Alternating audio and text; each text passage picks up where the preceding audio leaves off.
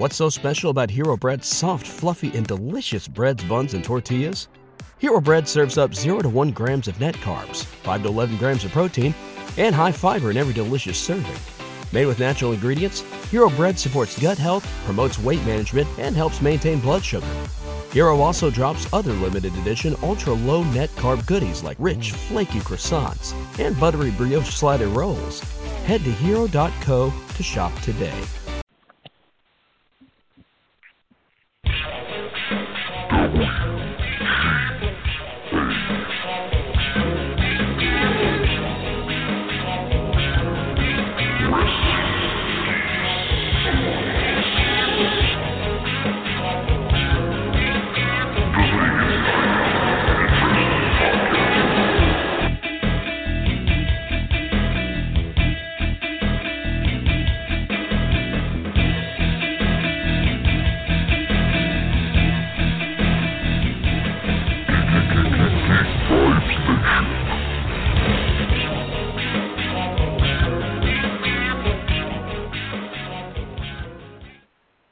Listen up, Slapnuts. This is the king of the mountain, Jeff Jarrett, and you're listening to the Wrestling Geeks Alliance. Hey, how's everyone doing out there in Geek Vibes Nation? This is your pal Dane, host of Wrestling Geeks Alliance, where every Wednesday at 7 p.m. Eastern Standard Time, we talk wrestling from the last week. We got a packed show to go over for you guys tonight. Happy Thanksgiving, of course. If you're not someone that celebrates Thanksgiving, happy Thanksgiving anyways. Sorry, I was born in America.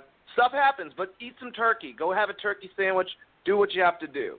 Either way, speaking about turkey and Thanksgiving, it's that time of year where the gobbledygooker comes out and gives everyone presents if they were good. No, I'm just kidding. That's not what happened. Basically, Survivor Series happened this last weekend, and I think that me and my panelists had a lot to talk about. So let me introduce my co-hosts. First, of course, one of the OGs along with me, Mr. Brother Christopher Ray Patton. How you doing, sir, tonight?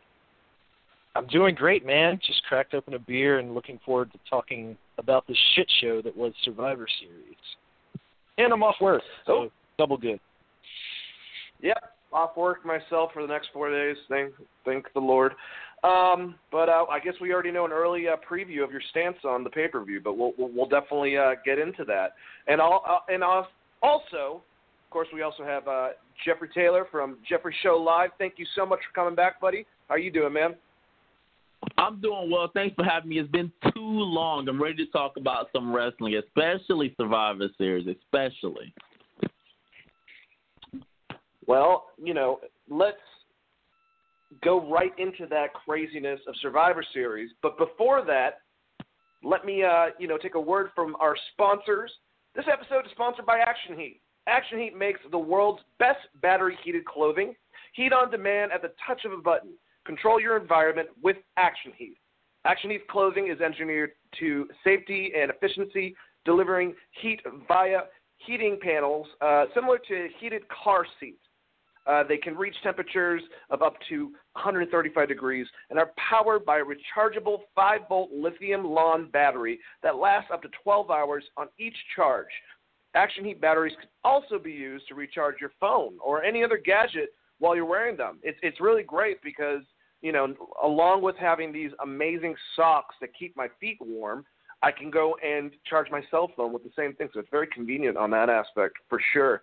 Perfect for any friend or family on your holiday gift list. Great for anyone who works outdoors, skiers, snowboarders, or anyone that loves the outdoors and hates the cold. I mean, I think all of us can relate to that. I'm sure both of you guys hate the cold, right? Yeah, man. It's terrible. It's horrible. We're complaining about it in Georgia, though, so I feel kind of dumb at the same time saying that. Because I have family out in Boston that probably don't want to hear it. If you guys are listening, yeah, I'm from Georgia and complaining about this cold. Anyways, Action Heat clothing provides toasty warmth and comfort for your whole body, including heated jackets, socks, gloves, hats, and even undergarments like heated base layer shirts and long johns. You can stay warm and cozy from head to toe with Action Heat. Action Heat is available in men's and women's and has great new styles and models just released for the winter season. So go check them out on their website. Make winter activities more enjoyable with a blast of the warmth. Action Heat is the perfect solution to keep you toasty and warm, even in the most frigid winter weather.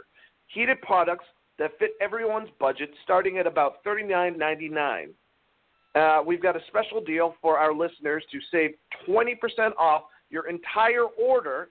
And, guys, think about it. Christmas is coming up. This is really a great gift to get for anyone, from your mom to your girlfriend to whoever, to that weird guy down the street that gives you that look every time you go and get your mail because he's a jerk. Maybe he needs some heated socks. Go give them to him. Just go to actionheat.com/GVN to check out everything Action Heat has to offer. That's actionheat.com/GVN, as in Geek Vibes Nation, or use the coupon code GVN at checkout to save 20%. Stay toasty and warm while you enjoy all your outdoor activities this winter with Action Heat, and we thank them for sponsoring this podcast. Wow. All right. That was fun. I am really looking forward to getting some long johns from them. Like I said, I already have some socks and some gloves from them, and they're great because I work in a warehouse, and it gets really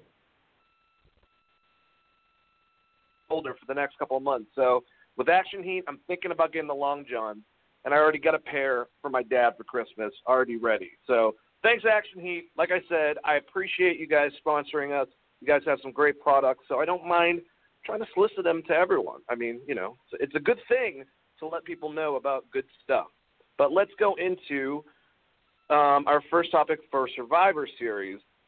So I guess we kind of got a, sort of a start off. Chris, you seem like you didn't like it for certain parts, I'm assuming, and I liked it. I don't like. Basically, it's the bad writing. It's the bad, booking decisions that make no sense to me. Especially finding out about this pre-show match that we're about to talk about, which is just mind-boggling. How a giant corporation like WWE can decide for, I think, the third year now, that not only is Raw going to beat SmackDown, which to a lot of wrestling fans, I think, with myself included, the superior wrestling show to Raw, and this time dominate because Shane McMahon won a random-ass event that he put himself into last minute, and that's the justification. And not only that, they clean sweep them. So the reason why I say that, and it kind of leads us into we can talk about the opening match, which was on the pre-show, which honestly was better than some of the actual other Survivor Series matches. Yes, a 20-person tag match was entertaining, and the way that they got down to the last four teams of being the New Day, the Usos versus the Revival, and Bobby Roode and Gable, it was a lot of fun. And you would think that since, for some reason, the Revival won, or was at least the last team, that they would have gotten some type of push, and then they lose like idiots to Lucha House Party, further showing that Vince, on his end, doesn't really care about tag teams, especially on his quote-unquote A show.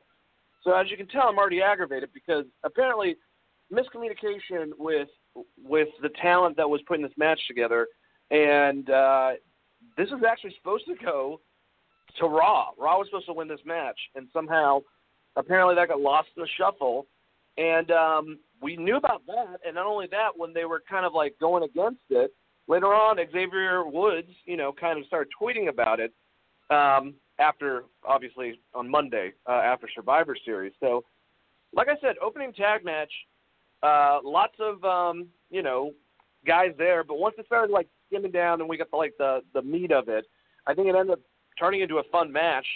And in retrospect, it was the only SmackDown match that won. And apparently, it wasn't even supposed to go out that way. They weren't even supposed to win. So let me pass it to you, Jeffrey. How do you feel about the match?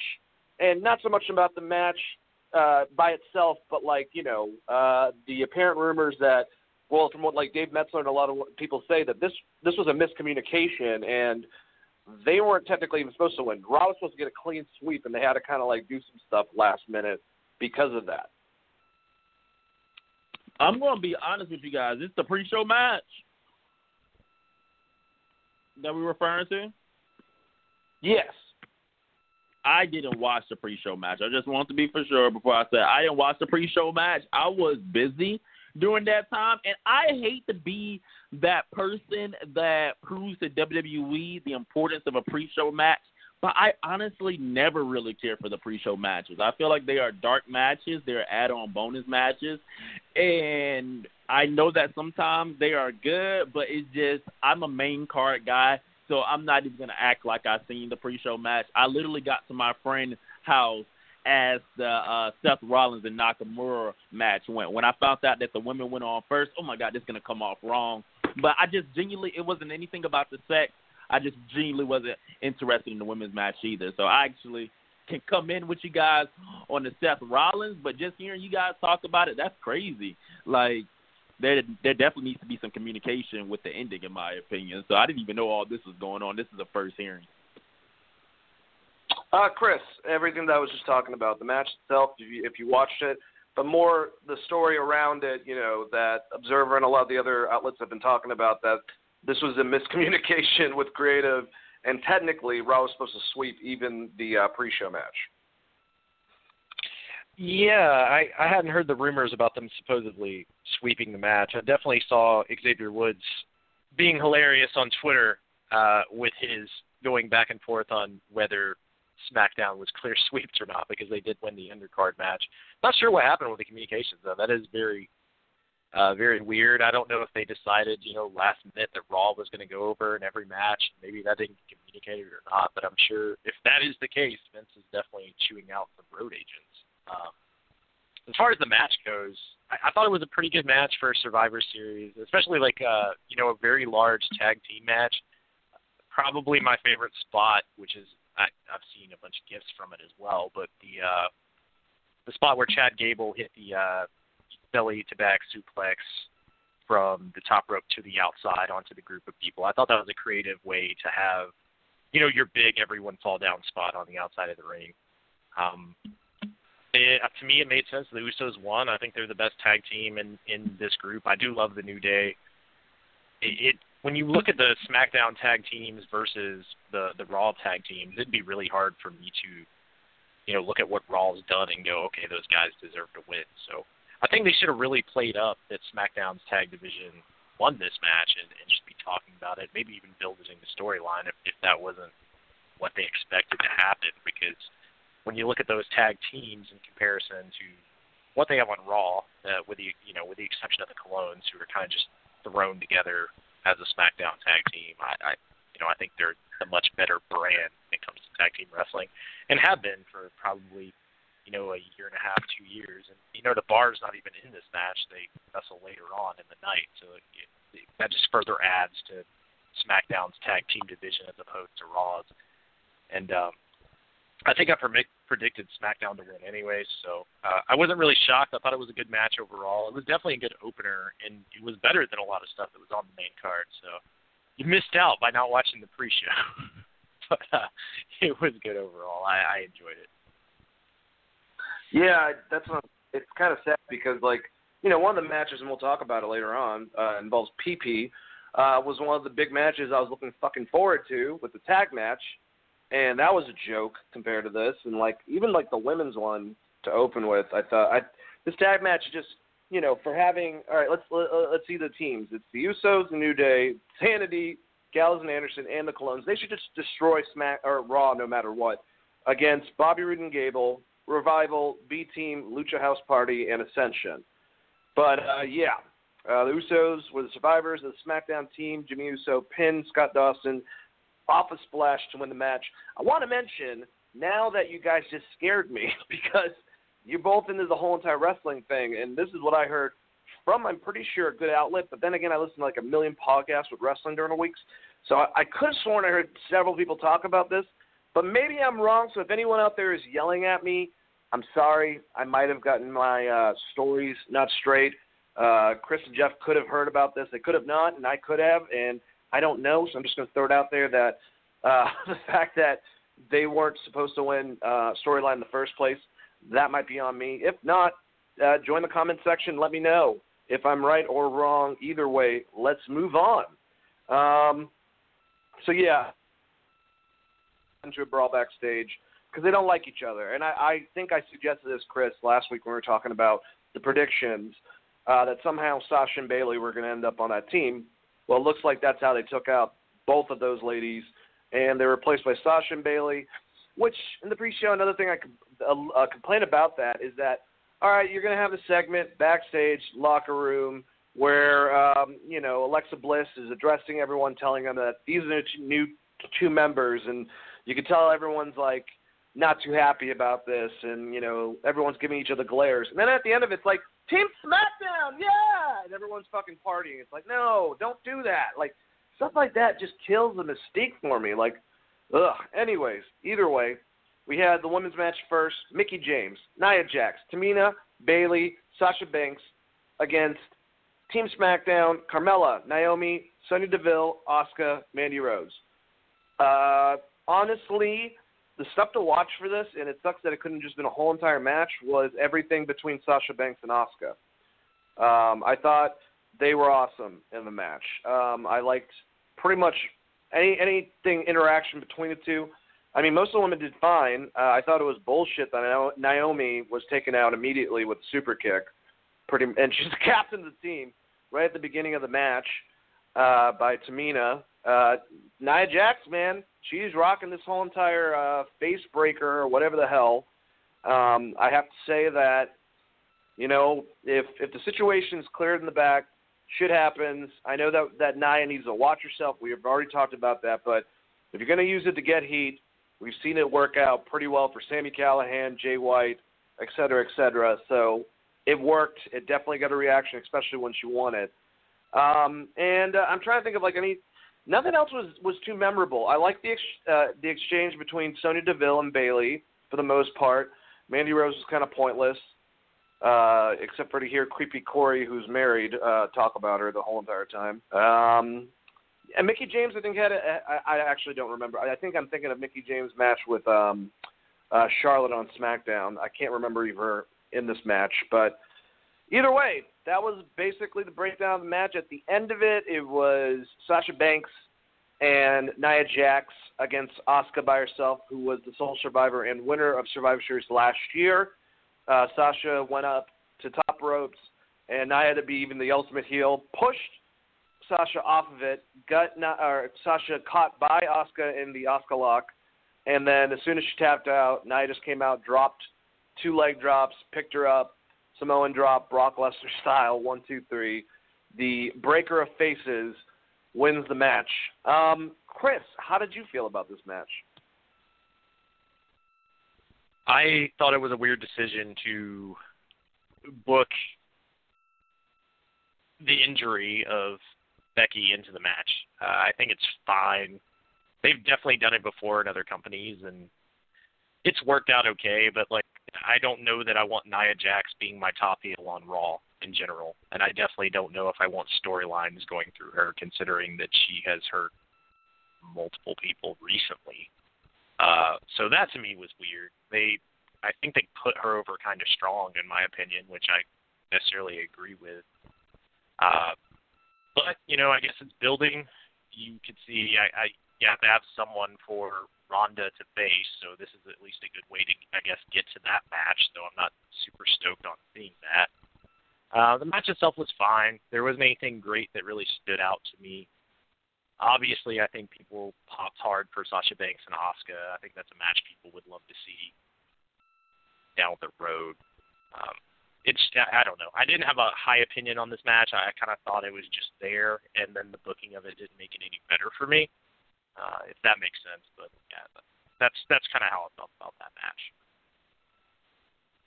Absolutely, and I agree with you. I don't know if that's if in a way that's rewarding. Nia. I mean, it's not, but I mean, if you're giving her a push based on this, I mean, I guess technically she was probably already one of the top heels anyways going against Ronda Rousey before that happened. But, there's apparently the story is, and it doesn't save anything, but even though obviously she messed up the side of her face, that was all bruising, she really just broke her nose, gave her concussion's a bad thing. Brie Bella, that whole entire situation, that just happened.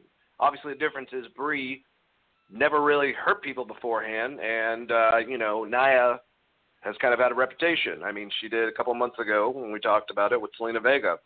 So this, you know, the fact that you're letting her be called like the face crusher or whatever, or the face breaker or breaker of worlds, or whatever the fuck they're calling her, and it was Becky, even if she just got her nose broke, besides the concussion, which is the bigger deal, but didn't really, you know, hit her orbital bone or break her face like they were trying to allude to.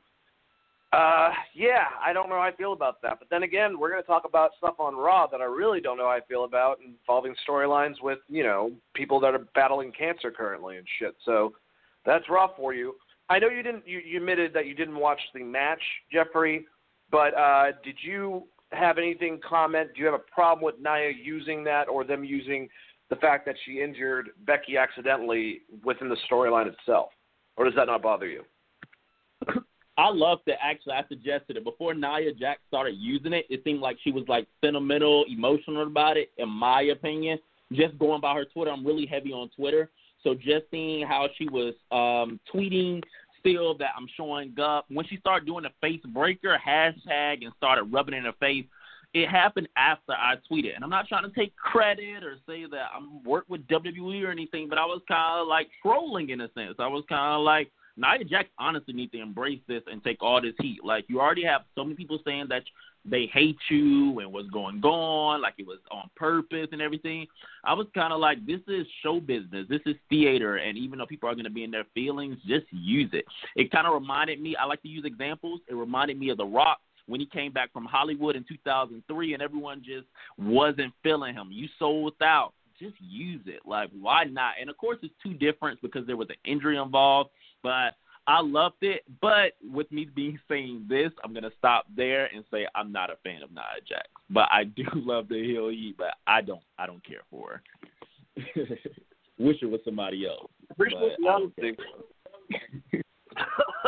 Chris, do you have any last statements about the women's match before I move on? I mean, I think there's like heat, and then there's X-Pac heat, where you do something shitty and it makes people dislike you because you're bad at your job. And then there's getting heat. And I don't consider what she has heat. I think that people were upset because she hurt a wrestler because she was bad at her job. So, yeah, people are pissed off, and you can use that in a storyline, but that shit only goes so far. And Nia Jax has zero personality, and she's bad in the ring. So pushing her as a top female heel in general at this point is a dumb idea. She's just going to continue to hurt people unless someone like Ronda decides to knock her the fuck out. So, you know, there's that. Like, somebody will eventually give her a receipt that she'll remember. I guess my problem with it in general is she's been unchecked for so long. We've been doing this podcast for like a year and a half, 2 years, and I've been saying this. It's like it's the same thing with, you know, how Sheamus used to be. It's a weird situation. I think rewarding a wrestler who derailed the top female storyline in their company is not the best way to go. Not a good look. No, I get that. I mean, and I think that you're saying, and I mean, this could happen with Ronda Rousey. This could happen, but like, remember, it's a completely different, but the idea of a receipt. Remember when Braun and Brock tangled up, and Braun nailed him, and then Brock let him know, like, hey, calm the fuck down, basically, by punching him in the face and almost knocking him unconscious. Now, I'm not saying that that's what Ronda should do to her, but, you know, she's stiff. I think that their last match proved that she will give it back, but I don't really even want anything like that. I just want, you know, people to just be more aware. And, I mean, at this point, they're not going to put these people that are, you know, they're saying, like, put her back down into, you know, or go back down, basically, and learn more and stuff like that. Yes, she can go to the training center and try to get better at this stuff, but she's not going to get demoted to NXT, and that doesn't, like, make NXT look good at all if that's the case. Like, so I understand what people are saying, but in the sense, we got Nia Jax, you know, she is some of it. I don't like calling it X-Pac heat, but, you know, that's where the term stems from, obviously. But, you know, that real heat, that you fucked up and that's why I don't like you, not like, hey, I'm following the storyline and that's why I don't like you. So I do agree. I think she has both, though. I think that, I mean, they're going to keep on going like it's nothing, and they're not going to even address it. But she did derail Becky Lynch, and luckily she didn't cause her from all of a sudden just not being there. So I mean, I don't know what else to say about it, but that's that whole entire thing. I don't even think this match. You didn't miss much, by the way, Jeffrey. Like I said, okay. You missed some cool parts between Sasha Banks and Asuka, and then, like I said, Sonya Deville and Bayley had some cool parts, and that was about it. Yeah. All right, so let's go to the next match. Seth Rollins against Shinsuke Nakamura, the IC champion. Monday Night Rollins against Shinsuke Nakamura with the United States of Nakamerica. Came out in their little outfits. I like the start of the match, how it started off normal Shinsuke match. He gets him to the rope eventually from a couple strikes here and there, and then puts his head, buries it in his stomach, backs off, says, "Come on." And I like Seth's facial expression. It was kind of like a mix of, like, who the fuck is this guy? And also, like I want to kill him. So then it goes a little bit more. They strike. They keep on trading back. And then Seth Rollins does it to him in his, I don't know, 60-year-old cigarette smoker voice. Like, come on! But this is a good match. I think I'm not trying to downgrade it. I actually think that, it was a fun match to watch. It was definitely one of the better ones on the card. But it was basically like a SmackDown match. And I love both these guys, especially Seth Rollins is one of my favorite. And they both were great. They worked. I wish that we could have seen a rivalry between them beforehand, because I think they work well in the ring together. I love the ending sequence. I'll say that, going from – it basically went move, move, move. He did the armbar, that flip-over armbar, and then right after that was the cool knee.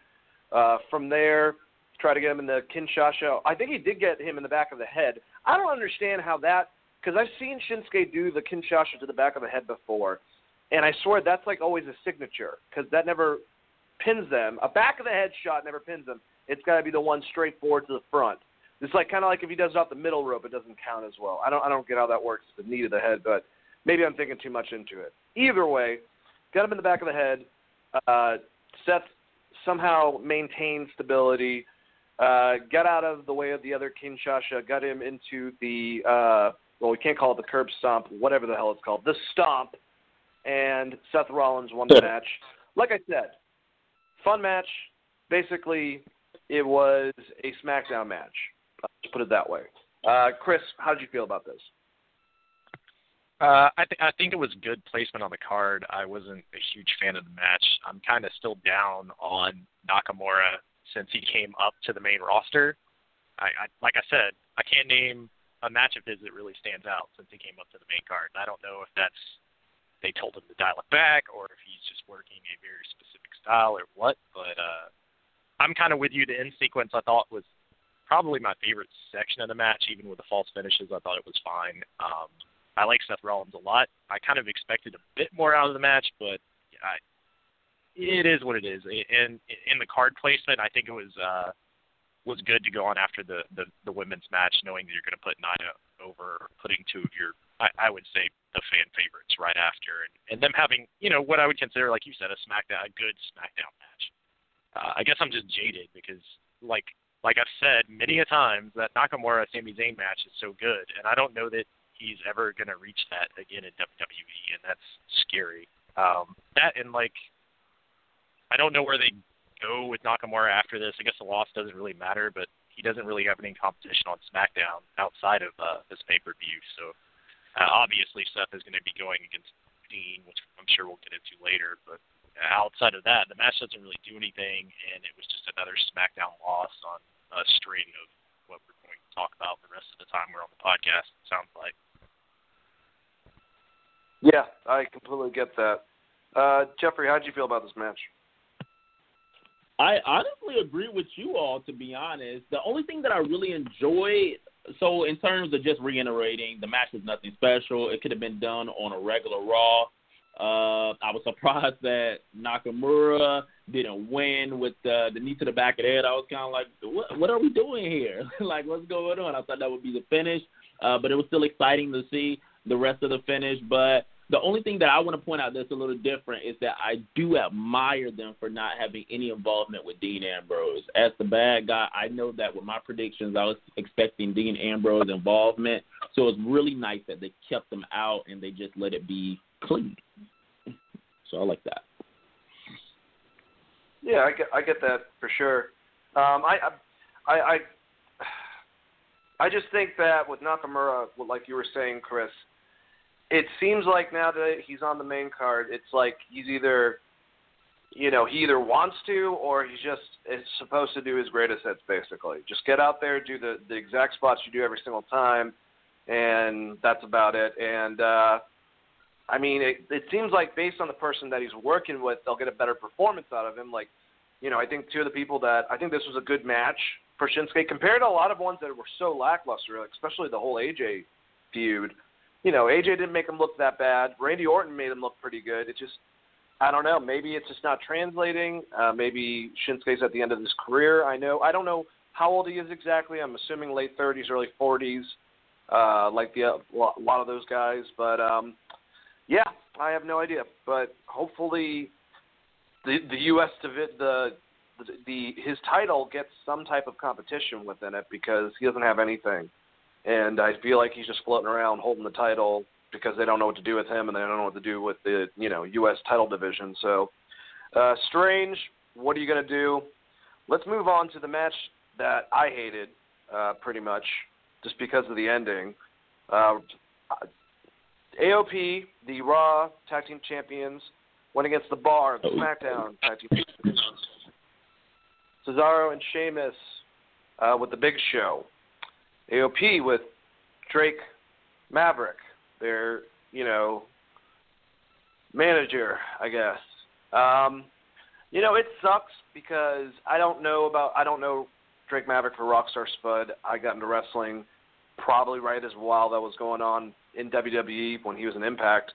But, hearing him on the Edge and Christian podcast not too long ago, he was talking about, it's kind of sad in retrospect, that he was doing the commissioner on 205 Live, and he felt like he was having fun with that creative going forward, and that he had this idea and that he really wanted to be a powerful manager like they were back in the day, that he loved Bobby the Brain Heenan, and he wanted to try to, make this whole entire tag thing, have a tag team, have, a group of guys where he's, the fast-talking shit-talker for them that's little, and the other guy could destroy him, obviously, but he's got this group of gentlemen in front of him, and that's not what they're doing with them.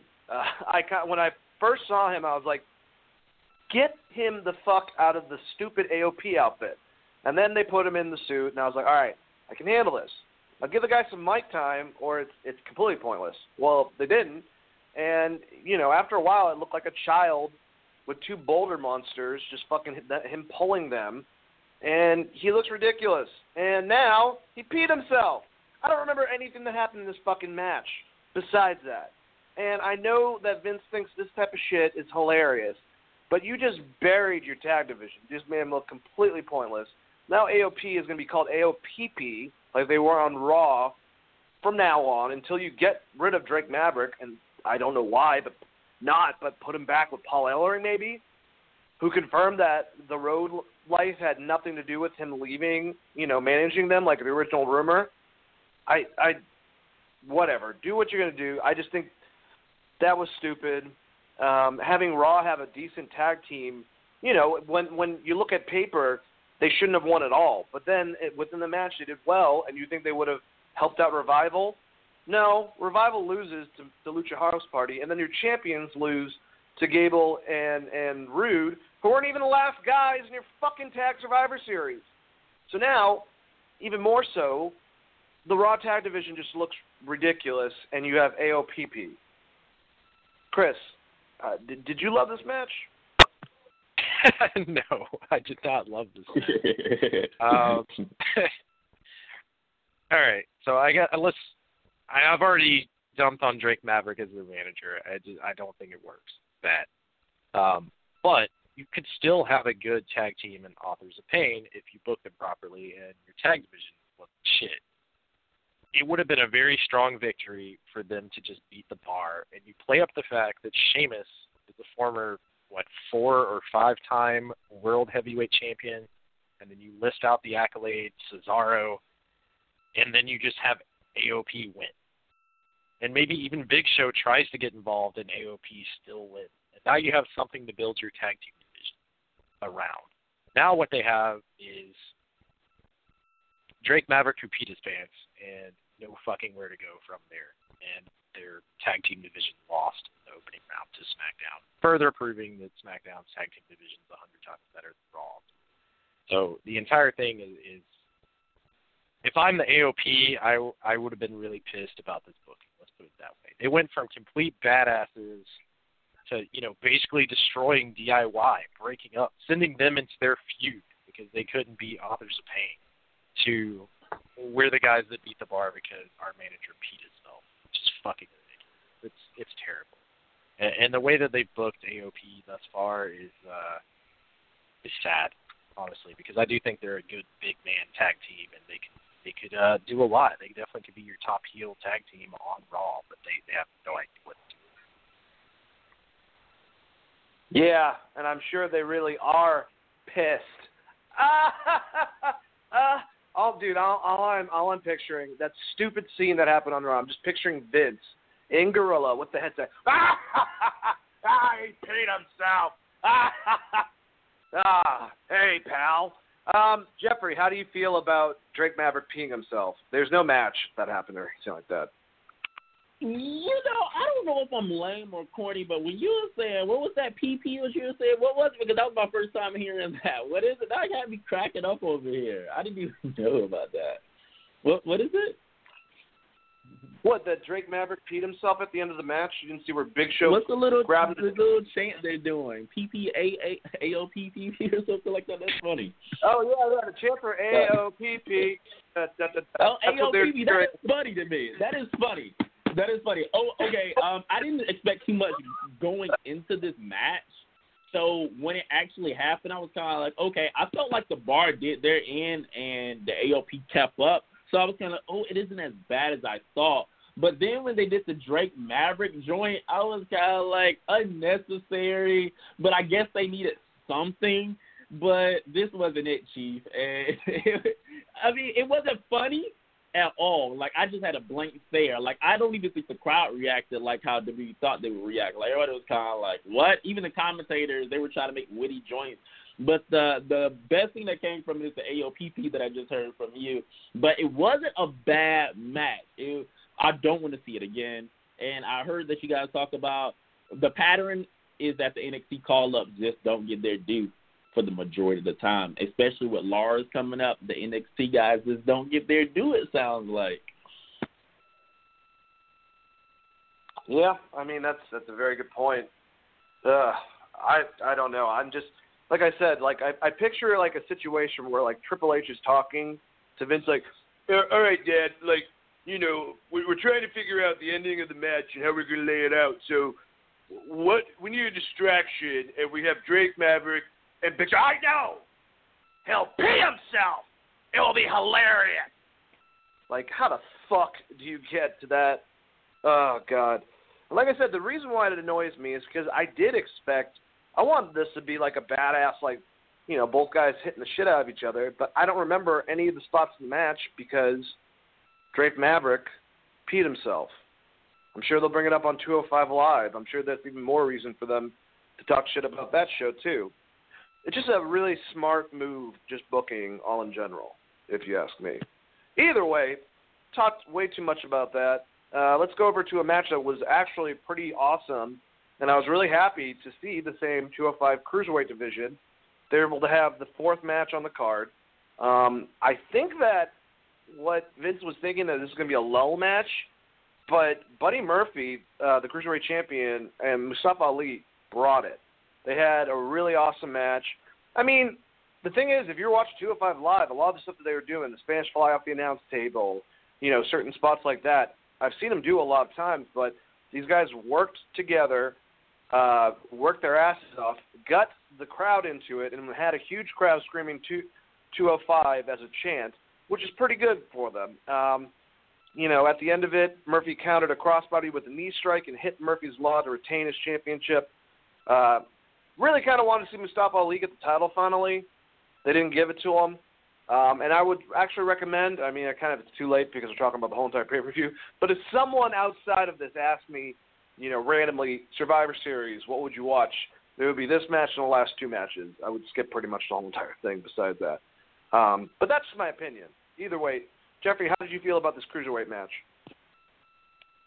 I absolutely loved this matchup, and if you're listening to this and follow me on Twitter, I know I poke fun of it, but that's what people like sometimes. They like when you troll, make jokes. I made jokes about the crowd reaction, but what I did appreciate about these two athletes is that they fought for the crowd. Going to a lot of indie shows, there's a lot of people, one of my best advice to the indie wrestlers coming up is work the crowd. I hate to use terminology, but seriously, they paid their money, interact, and I feel like on a larger scale, like the Staples Arena, it's kind of a little bit more difficult to do so. I mean, people are all the way at the top. So the fact that Mustafa Ali, Buddy Murphy, these two men that probably majority of people unfortunately don't know about, and they got 205 live, they got reactions, and it was gradually throughout the match. I really appreciated it. I love how Buddy Murphy was throwing Mustafa around like he had no care for his body. This is what wrestling is about. And I just love the rivalry. I'm glad Mustafa didn't win the championship because I feel like Buddy Reigns still has some more time left in it. And I said this on my show, but you guys remember how Tommy Dreamer never became the ECW champion? What if Mustafa just keep chasing after the Cruiserweight Championship and never get it? I know we're in a time where everyone gets the belt, but I would love to see someone just not get the belt like Roddy Piper or Tommy Dreamer. I don't know. That's just me. What if Mustafa is just one of those chasers? But I really enjoyed this matchup, basically. It's an interesting concept, for sure. I don't know. We'll have to see it play out. But, Chris, what did you think about this match? I think that's a very interesting storyline with just following up on the Tommy Dreamer quest for the title. I think he did finally eventually winning the thing, but that was like the ongoing gimmick for forever was that Tommy Dreamer had never captured the title, which would be really fun to do with someone like Mustafa Ali, especially if he has some great matches and the odds stacked against him. I think that's awesome. I would love to see that. As far as the match, I thought it was honestly, in ring-wise, it was one of the best matches of the night, and I agree. He was able to get the crowd behind him, the crowd behind those two guys, and I think part of it is that the rest of the card was so lackluster. This match really stands out as being really good, but, those guys have had some good matches on 205 Live, too. So, overall, I'm glad that I did. The thing that I'm the happiest for, I should say, is this didn't get thrown onto the pre-show. I agree. Not to crap on the tag teams because it sucks that they're on the pre-show too. But this match was better than that match, and I think it fit well on the card. And I'm excited to see. This feud is going to continue, so it's exciting to see those guys work together again. And honestly, it's probably one of the best 205 title matches I've seen in a long time. Maybe, with the top being probably Austin Aries and Neville when they were there. But outside of that, as far as pay-per-views go, this is one of the better ones I've seen in a long time. So I enjoyed it. I thought it was really good, especially when you look at the rest of this card. Dane, I don't think you were far off on saying this is one of the matches you could watch and probably the last two and then maybe skip the rest of this pay-per-view and read it on Observer or Pro Wrestling Torch or however the hell you want to view that stuff. But yeah, I tend to agree with both your points so far. Yeah, or watch the GIFs or GIFs.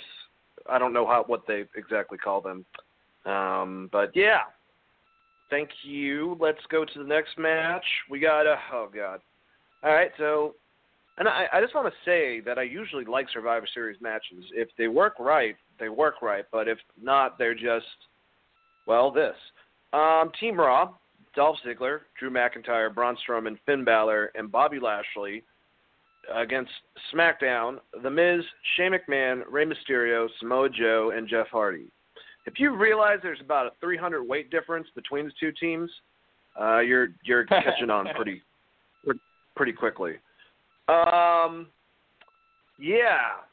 So I thought, SmackDown will get a little bit of offense.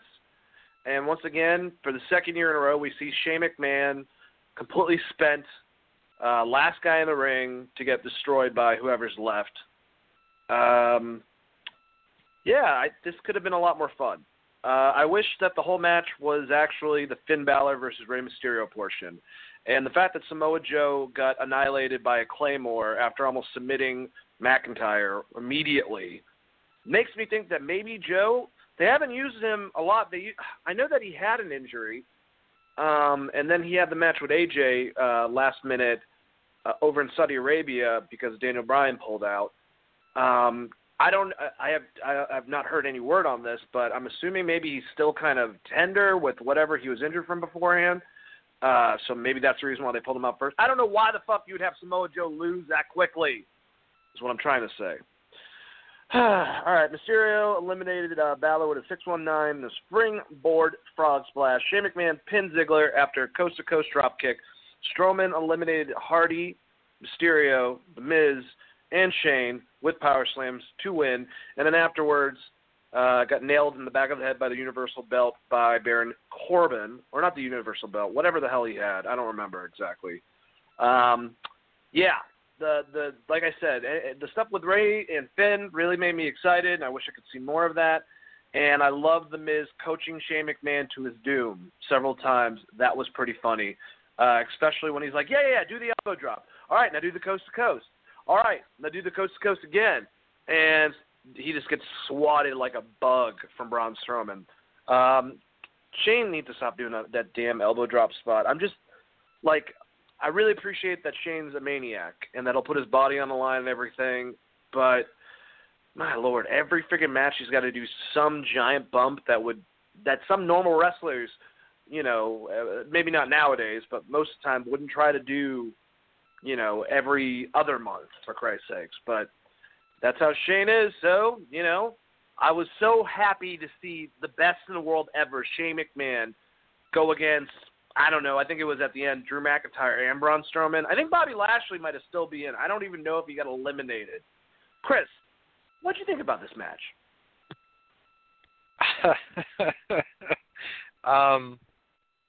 It's telling by Samoa Joe getting eliminated early how I feel about this match. I thought the entire thing was fucking terrible. I'm done with seeing Shane McMahon jump off stuff. I've been fucking done with it for a long time. It's the same spot. It's like watching a guy do a wheelie when you're a kid. You're like, oh, sweet, a wheelie. And then you see him do the same wheelie like 6 times, and you're like, oh, shit, okay, that's it. That's all he's got now. Outside of that, like, is Braun Strowman a heel? Because to say he's not a heel, he just took out Hardy and Mysterio, which are 2 of the biggest fan favorites of all time.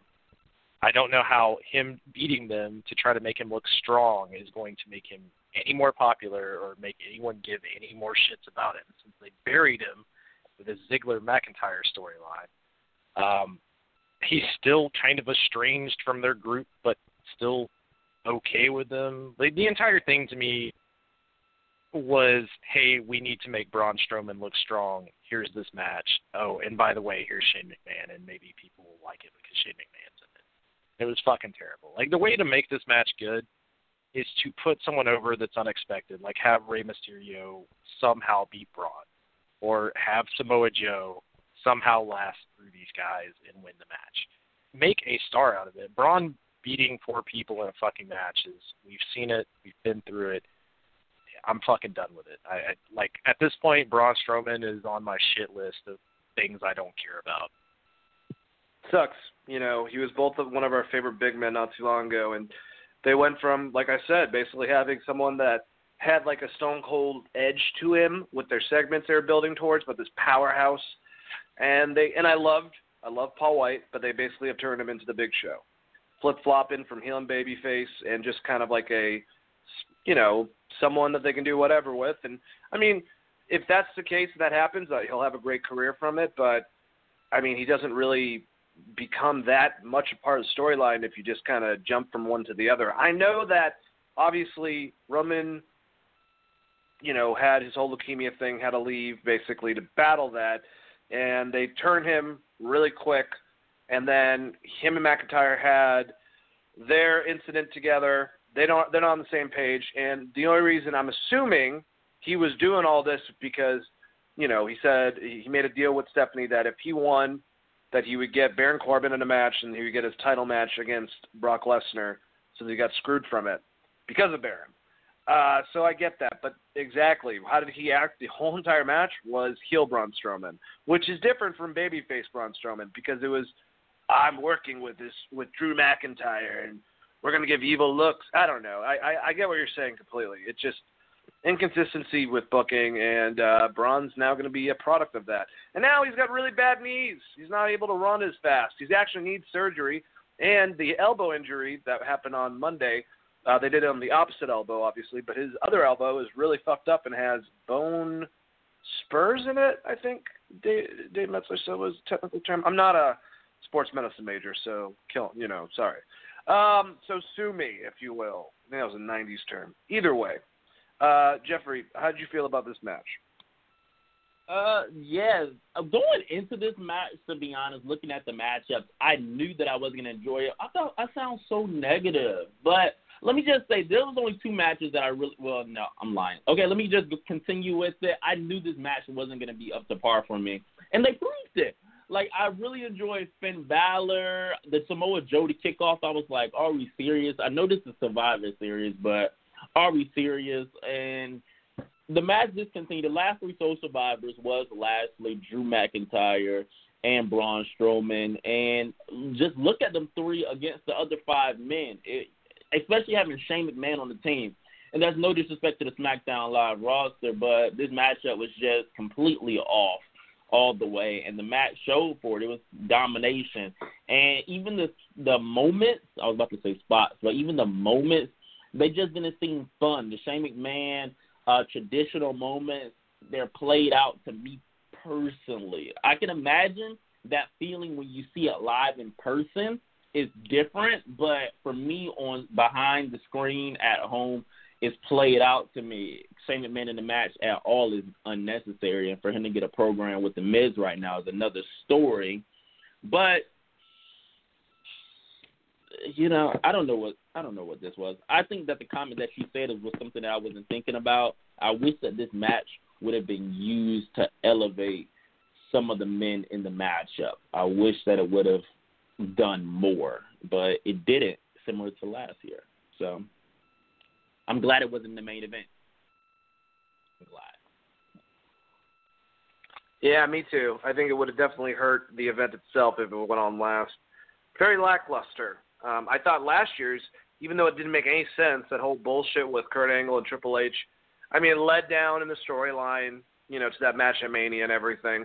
But I thought it was just more fun and more put together, and this one just was, yeah. But hey, we got through the slog time. There was two pretty good matches between Rollins and Nakamura, and especially the Cruiserweight match. But these last two, I think, were pretty damn good matches. I enjoyed them. I think they definitely had certain issues, but they were definitely the best matches on the card. I don't even know which one I like. I think it was the last one I actually liked more, but I could see why you would like Charlotte versus Ronda Rousey. But either way, let's get into this. Raw Women, champion versus champion. Well, actually, no. One of the champions, Becky Lynch, was hurt, so she got Charlotte, the previous champion, to go in her place. And we get to have a match between her and Ronda Rousey that's been speculated to be able to be something that could headline a WrestleMania. Still could potentially. Now I think they're going to probably go in a different direction with Becky because of the, how the heat she has, if you will, because she's straight fire. Get it? But yeah, she's really fucking over, if you can't tell. And Charlotte still is now. I don't know if they basically had this match in mind. And basically Becky was going to do that stun at the end, and they just put Charlotte into it, and she ended up, getting good things out of it because people definitely reacted well to it. Because Ronda Rousey, they gave her the na-na-na-na chant in her own hometown, which kind of unwarranted. I think Ronda did well. Apparently they worked on this match for 3 days with Fit Finlay and worked it out well.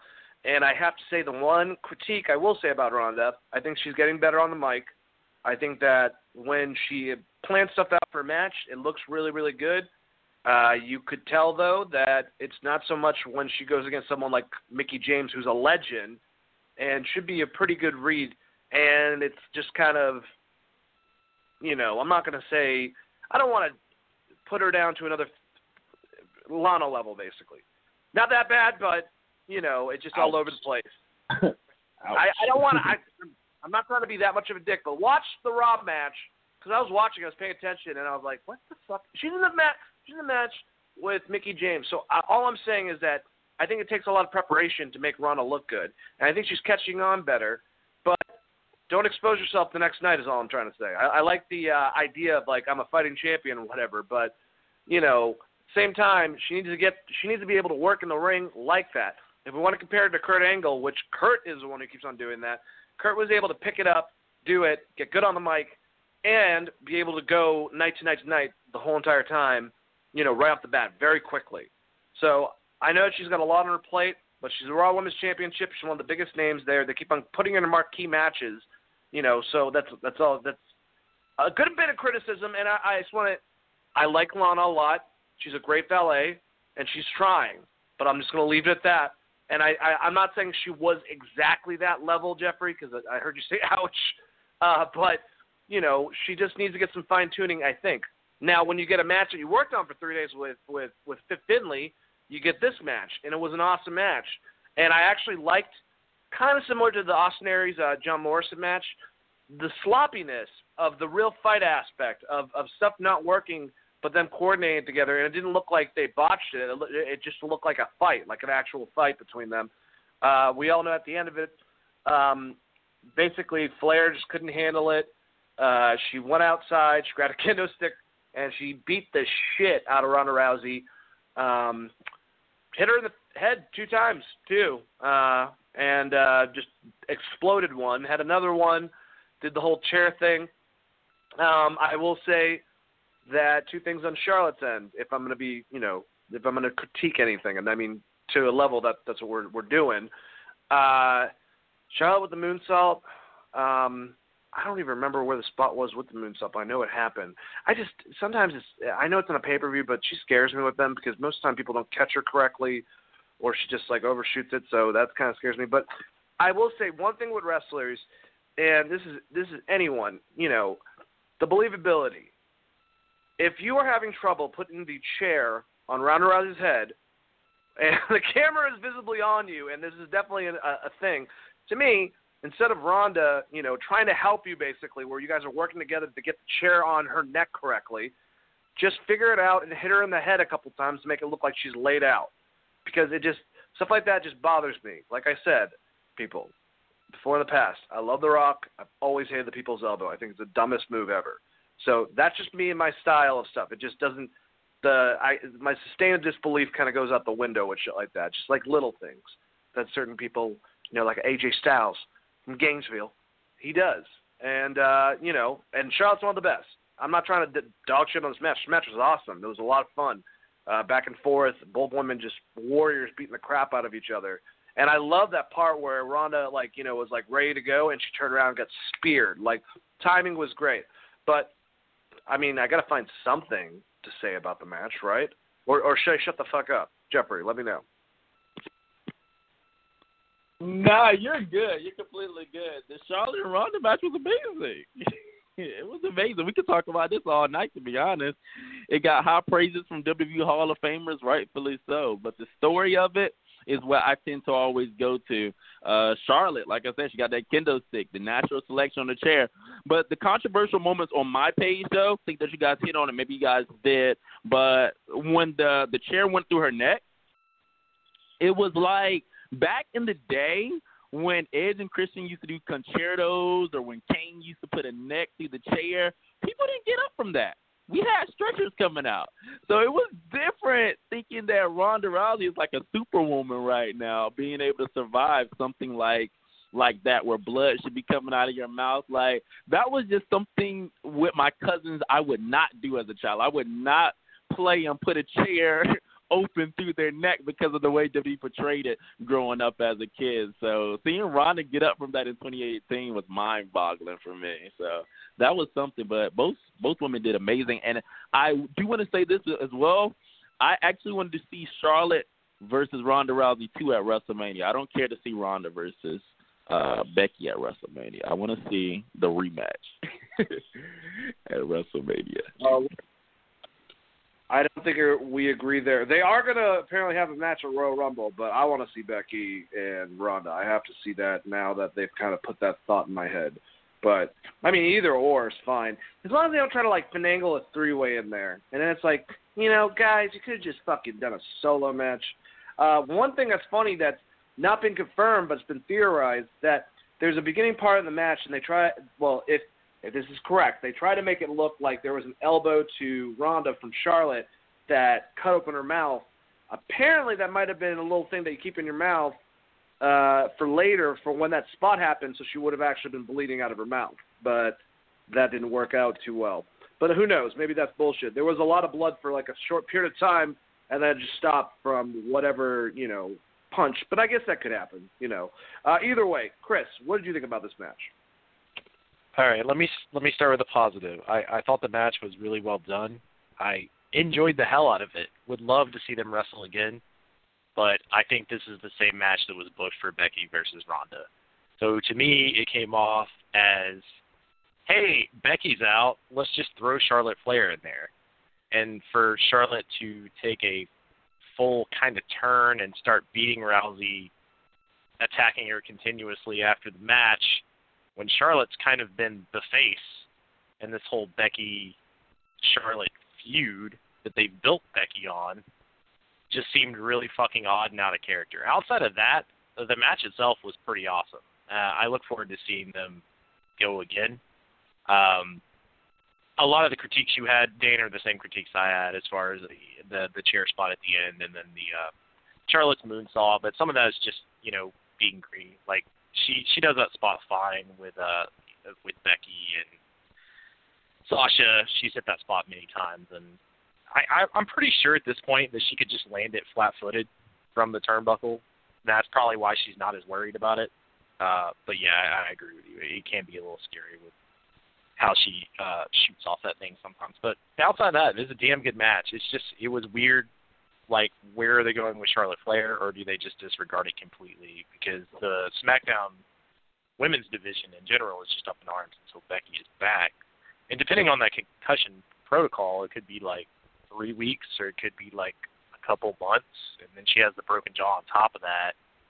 Like, I mean, not to well, I'll relate it to hockey real quick. Like, Sidney Crosby had a concussion that lasted 1 month, but he's also had a concussion that lasted 6 months, because concussions are weird and you never know what you're going to feel after you get one. So yep, it's a weird scenario in general. And what they're doing with Charlotte, I think it's fine. But to me, it was almost like I don't think they did this. They did this 3 days with Fit Finlay, but this match, as far as the preparation of what they were going to do, probably even further back with Becky Lynch. So this is one, like, I think the Ronda stuff, they're booking way ahead of time, which I think is smart, because she's pretty much learning on the job. If you really think about it, it's not like she went to NXT, was there for 6 months, and then had her first match. Like, she was there for like a month and a half, and then had her first match with Triple H and Stephanie. So it's a really weird scenario. And it makes sense that they want to work these big-time matches out ahead of time. But to me, it totally felt like this was Becky's match. And, you know, Charlotte picked up it 3 days with Fit Finlay and just worked her shit in instead of Becky's shit. But that being said, it was one of the best matches of the night, if not the best. I think Daniel Bryan actually surprised me in the main event, so I'll probably give that match of the night. But it was a damn good match. And you could go either way. In all honesty, but the match itself was fine. I had more of the problem with the story around the match, if that makes sense. Absolutely. Now, question, and I completely agree with you, and I think that's exactly what I think they did, is that they just took Becky out, they put Charlotte in it. But because of given, you know, what was going on with her and Becky, how everyone started, you know, putting so much heat on Charlotte, who was supposed to be the baby face, with Becky, you know, giving her more of the rub as the actual face in the whole entire thing, and just the fact that she kind of was a bit stale, I think, lately. Do you think this benefited her with the scenario, because the audience, especially the next night when she was on SmackDown, really seemed to respond to this more ruthless, I'm going to do what I have to do, I'll fight whoever, crazy version of Charlotte? Or do you think they're doing it too much now with heel turns? I think they're doing it too much because they flipped her too hard, and they're going to need pay-per-views before they ever get to Rumble or WrestleMania, and that's going to be Charlotte and Becky. So now you don't really have a true face in the situation in general. And if you were going to go that route, why not just have Charlotte Flair cheat and beat the undefeated Ronda Rousey? And that be your fucking finish instead of doing it back. Because her name is Charlotte Flair. She is the dirtiest player in the game, right? So do that. The gimmick is right in front of you. You could have easily done that, got heat, and then when Becky Lynch came back, everyone would have been hot for Becky Lynch, and then Charlotte could have played the heel.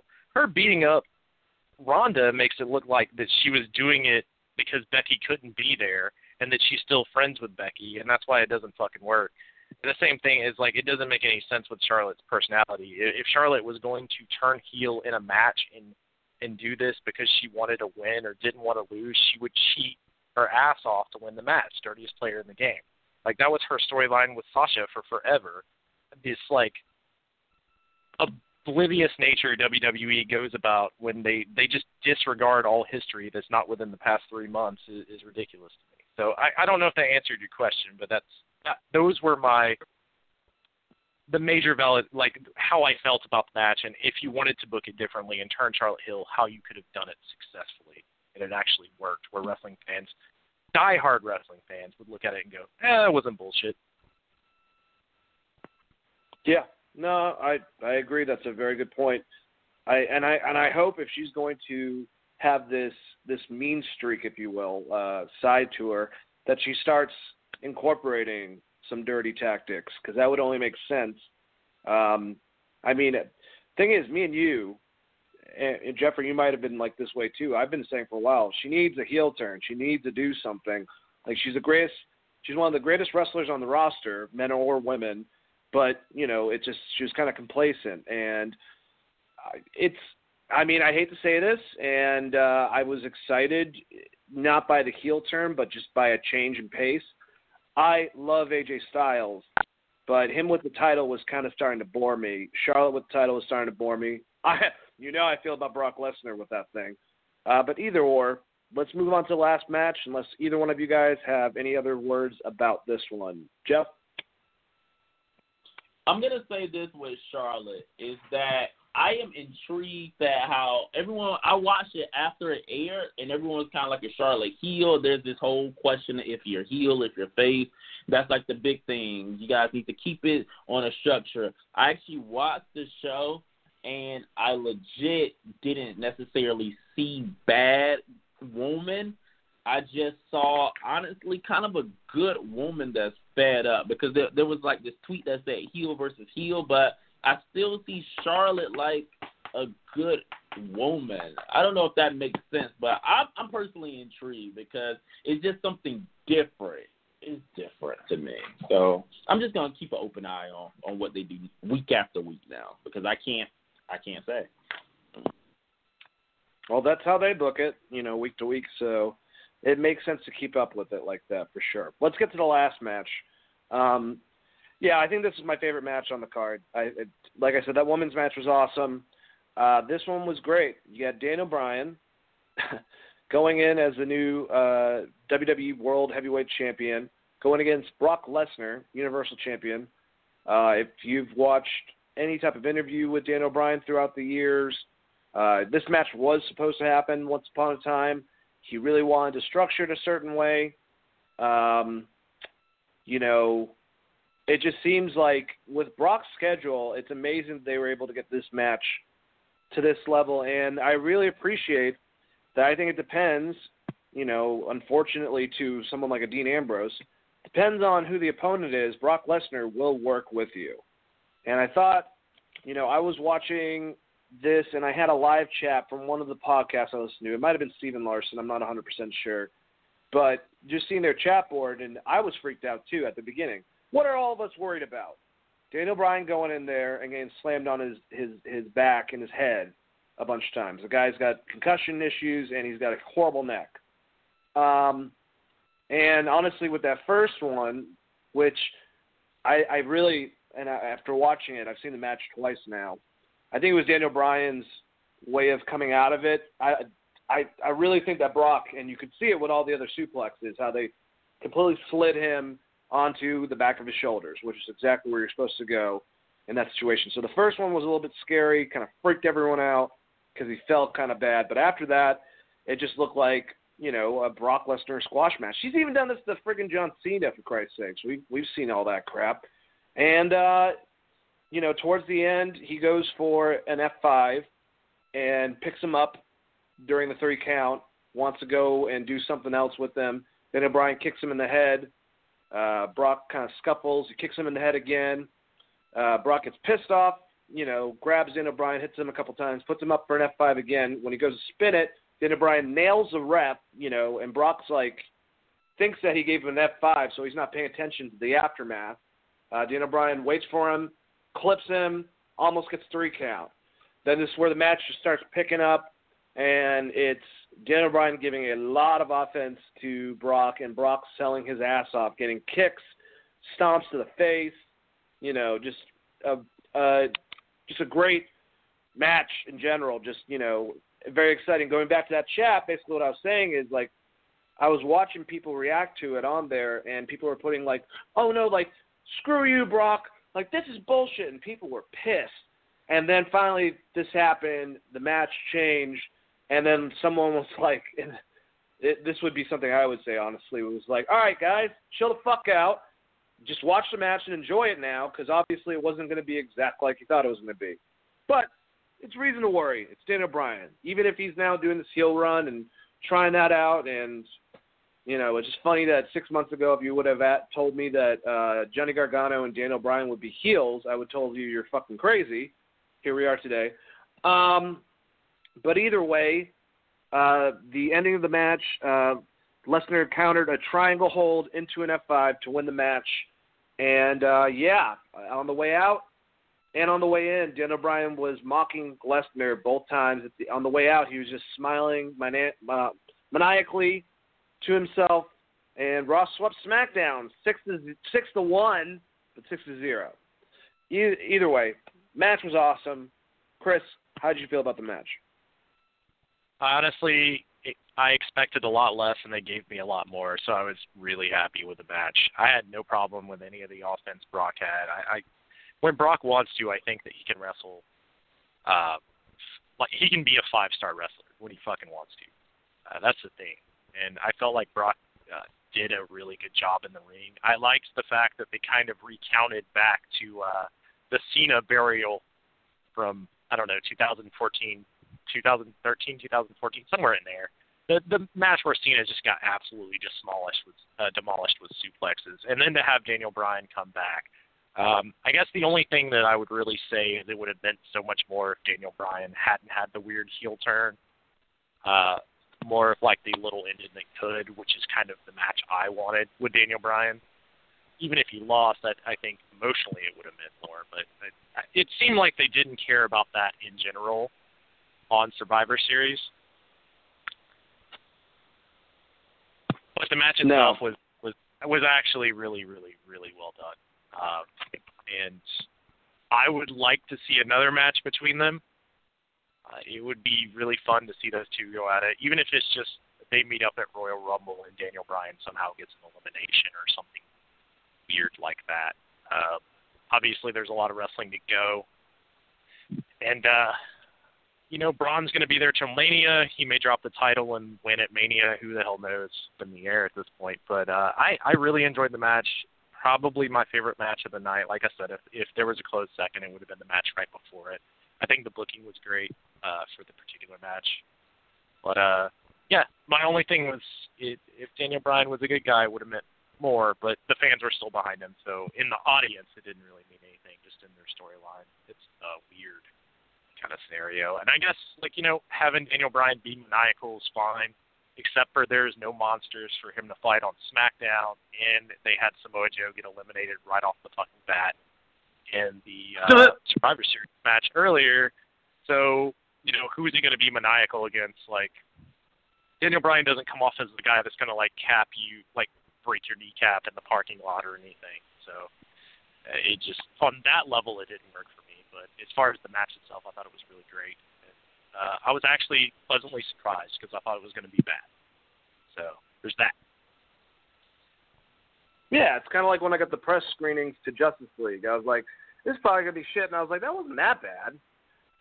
But this was definitely better in the level. I really, same thing. I was going into this match like, all right, don't expect much. And I kind of started seeing that. And I hook, line, sinker. I was like everyone else, kind of worried. And then flip.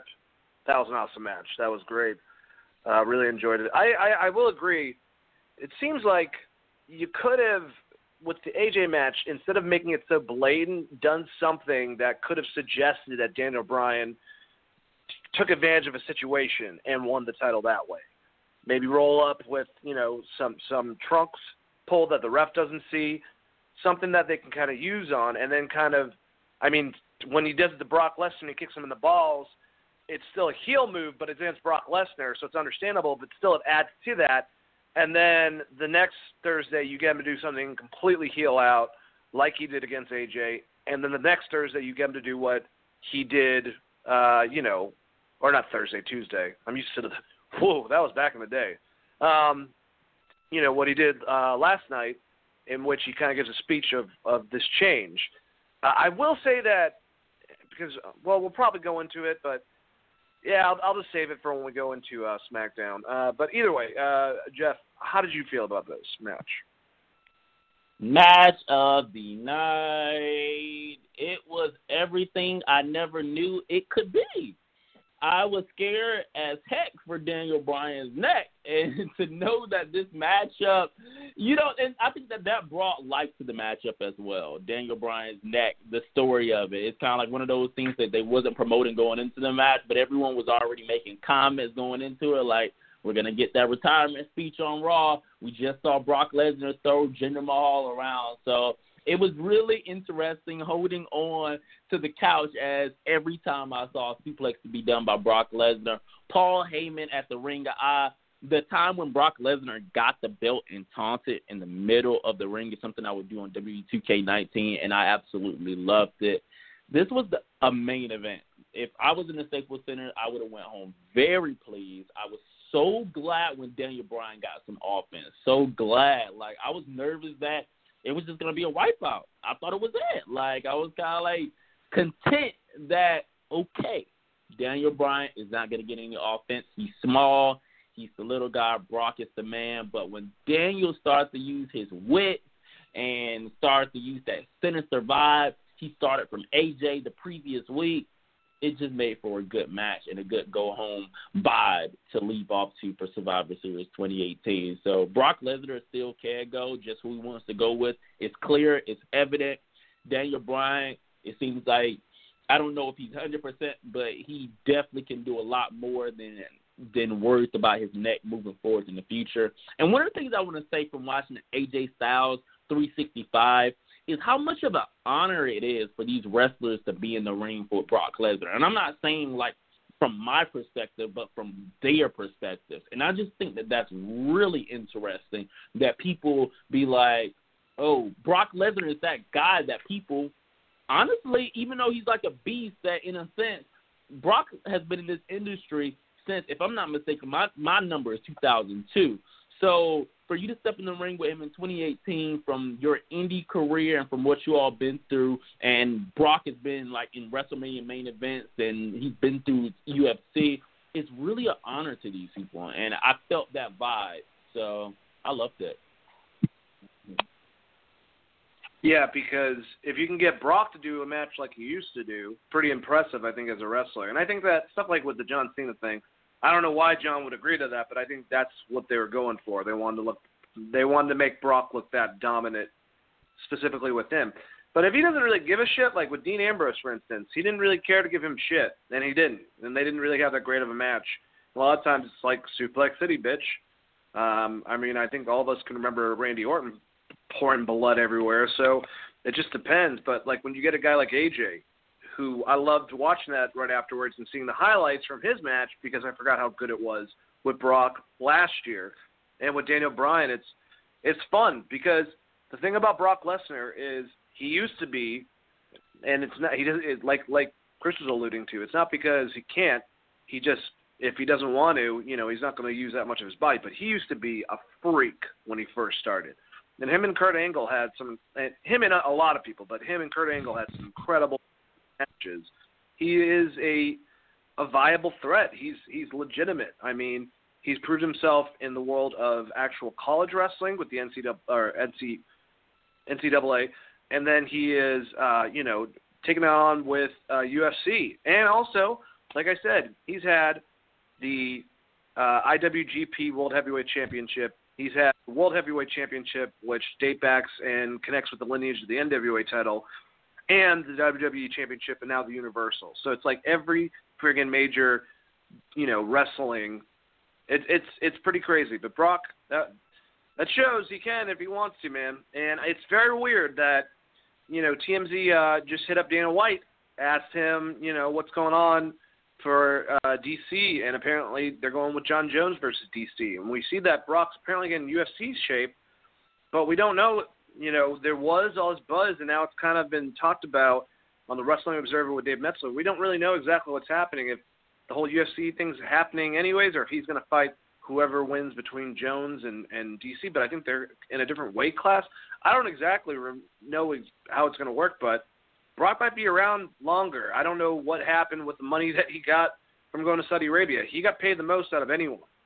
So he's making money.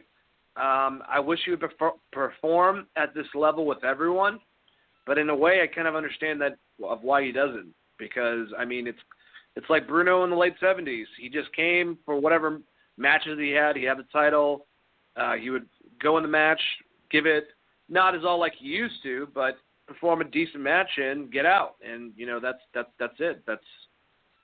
Orton's kind of like that now in a lot of ways. But either way, we have a couple items that happened from this whole entire thing. Enzo Amore was in the crowd. Speaking of the craziness that happened with the AOPP match against the Bar, so Enzo posted these pictures of himself on Twitter of him in some disguise and him at the Staples Center, and I think the third row, I believe. He stayed with this stupid wig on and was pointed out, and at some point started doing his shtick while, the tag match was getting set up and people were coming out and stuff. Was annihilated by a female security guard. I think she was the same one that tried to, take out Gronk at WrestleMania 2 years ago. A woman just completely took him out and kicked him out of the arena. Took him through the back, kicked him out the back door, and he's not allowed back. He was apparently trying to promote his rap show that had an attendance of 40 people, I think, at the Whiskey A Go-Go. Yeah. Good job, Enzo. Also within this, we got a confirmation that Dean and Seth are going to be having the Intercontinental title match at TLC. I feel like that's going to be Seth losing the IC belt from some type of fuckery. And Lars Sullivan's going to be headed to Raw or SmackDown. The promos have been coming out. They're on Raw, they're on SmackDown. Has not been 100% confirmed. I would put him on SmackDown. I feel like they could use a big monster type, and he's used to working with smaller guys like in NXT. If you put him on Raw, he's going to get lost in the shuffle, and it's going to be pointless with Bobby Lashley, Drew McIntyre, and all these other dudes. So with those last thing from Survivor Series, the most important, of course, being about Enzo. Chris, do you have any final words about Survivor Series itself? Yeah, so the Enzo thing was really fucking weird. What I will say is, unfortunately, some fan got hurt from that bullshit with the female security guard jerking Enzo down. Apparently she got hit and was taken out on a stretcher, and then came back and was hurt the rest of the night. So that sucks. What I will say is the way that security guard grabbed him, probably not necessarily the safest, I understand, but there's also arena security. I think it could have been done a little bit better. Also, Enzo, stop. Big Cass is free. Start a tag team. Go to Impact. There you go. Promote your rap show on Impact. Build it into your contract. They do weird shit like that. outside of the Enzo fuckery,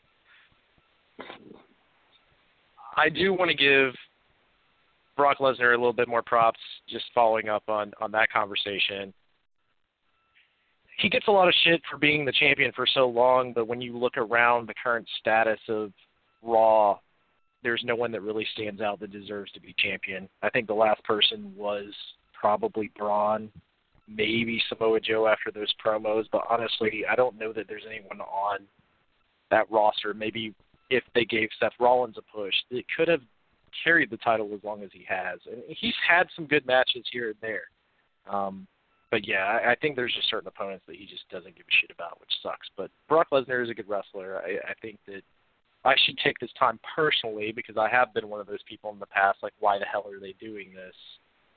But I should give some props to. So I wanted to do that. And then outside of that, like, the rest of Survivor Series was okay at best. If you didn't watch it, probably watch the last two matches and maybe the Cruiserweight match if you like Cruiserweight wrestling. I think I caught everything. Dean Ambrose versus Rollins, obviously a given. And I'm sure we'll get into that if we talk about Raw, so don't want to spend too much time on that one, because I shit all over that storyline last week, so I'm sure I'll get a little more shitting in before we're done. Yep, I agree. And where do you think Lars should go since they're doing these promo packages? I really think there's no fucking point of putting him on Raw. You know, I was talking that entire time, and I knew there was something I was missing. Lars Sullivan, who I think is an okay wrestler, he just, once again, doesn't have any personality, in my opinion. I would put him on SmackDown, especially if you're going to, I don't know. I feel like he's a good heel in the United States class. Maybe you can turn Nakamura face, do some stuff there. And there's lots of small guys for him to wrestle with. If you put him on Raw right now, I think he'll get lost between Drew McIntyre, Bobby Lashley, Braun Strowman, and then, you know, eventually, hopefully, God willing, Roman Reigns will be back, and then you still have Brock Lesnar. They're just very, very big. I didn't even mention fucking Baron Corbin. So, and I guess Jinder Mahal could be considered one of those big guys. I think he's just someone that will get lost in the shuffle because he doesn't have as much personality as some of those others. If he goes to SmackDown, looks like an absolute monster. I think that goes a long way for him in his career in wrestling in general, as far as the main roster goes. Yeah, I agree. Jeffrey, I wanted to take your take on, you know, the main topics of Survivor Series, what we were just talking about, and I know you got to get out of here, so obviously plug whatever you got to plug afterwards, and thank you for coming on, my friend. First, shout out to Chris. You were amazing. It was so great to finally get to talk wrestling with you. I really enjoyed discussing Survivor Series with you both. Appreciate the opportunity. And anyone that's listening that want to follow more, and I hope to be back. Let me just plug that in there. Hope to be back. But you can follow me on all social media platforms, YouTube, Instagram, Twitter, Facebook at JEFFREYSHOWLIVE. That's Jeffrey Show Live, you guys. So I appreciate you guys once again, and I'll be listening out for the rest of it later on. All right, dude, definitely. Did you have any final statements about Survivor Series or anything involving Lars Sullivan or anything like that? Lars Sullivan, I want him on Raw. I feel like Raw is lacking. Really? With Braun Strowman, Brock Lesnar not being there but 4 times out the year. Roman Reigns, who's holding it down. It seems like Dean and Seth is in the cruiserweight. They're in the mid-card division. I feel like Lars Sullivan would just slide right into that main event pool on the main roster. So I would hope that – I do agree that he doesn't have any personality, so I hope that he gets a manager like everyone else who doesn't have any personality on Raw. Absolutely. Thanks again for coming on, buddy. We'll talk to you very soon. Thank you all again. Have a good Thanksgiving, all right? Hey. You all as well. Bye. All right. Let's move on to talk about a little bit of TakeOver. But before we do that, I want to, do a couple words from one of our other sponsors. I'm going to give it to my friend Randy and see how this works. Okay. Wish me luck, people. Oh, yeah. Guys, remember the days when you were always ready to go? Now you can increase your performance and get that extra confidence in bed, Listen up. BlueChew.com, yeah, that's blue like the color blue. BlueChew.com brings you the first chewable with the same FDA-approved active ingredients as Viagra and Cialis, so you know they work, You can take them anytime, day or night, even on a full stomach. Freak out! And since they're chewable, they work twice as fast as a pill, so you can be ready whenever the opportunity arises. Oh, yeah! Blue Chew is prescribed online and ships directly to your door in a discreet package, so no in-person doctor visits, no waiting at the pharmacy, and best of all, no more awkwardness, They're made in the USA, yeah, brother. And since Blue Chew purchases and ships direct, they're cheaper than a pharmacy. Oh, yeah. Right now we've got a special deal for our listeners. Visit BlueChew.com and get your first shipment free when you use a special promo code GVN, as in Geek Vibes Nation. You just pay $5 shipping. Again, that's BlueChew.com. Promo code GVN to try it free. They're giving it free. There's madness. Oh, yeah. Blue Chew is better, cheaper, faster choice. And we thank them for sponsoring the podcast. Oh, yeah. Get it back to you, brother. Oh, my God. I didn't, that was much. As the zombie. Are you okay, dude? I think you may need like a shot of whiskey after that one. That was a lot of macho man here. Oh my God! I need to drink some water. Ugh. Take a sip. Take a sip of good Wawa. Yep, I'm ready to go. All right, so we got the FFT takeover, and guys, really, honestly, if you don't have a lot of time, well, if you got this far in the show, I guess it's one of those hypotheticals. If someone asked me what matches to watch, there would be 5 I would direct them towards: Charlotte, Ronda, Brock and Daniel Bryan, Aleister Black, Johnny Gargano, Tommaso Ciampa, Velveteen Dream, and the NXT War Games. I thought all those matches they had everything's going to have issues. Every song's going to have flaws, every movie, but they were pretty fucking entertaining and amazing to watch. And this, it doesn't really change with this whole entire thing. So we started off, originally it was announced 4 matches. On the pre-show, we had some shit-talking by Cassius Ohno against Matt Riddle and Keith Lee. Apparently he wants to take on the new generation of indie newcomers and put them in their place. He's got this heel run. A lot of people are hoping that's because Cassius Ohno, a.k.a. Chris Hero, is about to go with Maine, so he's putting over a couple, newer guys, even though it's Keith Lee and Matt Riddle, pretty big names in the, independent world of wrestling. He's going to help out a couple newer guys and then go up. I really hope that's the case, because it kind of sucked seeing Matt Riddle come out, challenge Cassius Ohno. Cassius Ohno came out, tried to charge. Riddle hit him with one knee and immediately pinned him. And that was it. Chris, for time constraints, I'm going to combine that with the ladies' match and then go through the last ones by themselves. 2 out of 3 falls for the NXT Women's Championship. You got Shayna Baszler, Kairi Sane.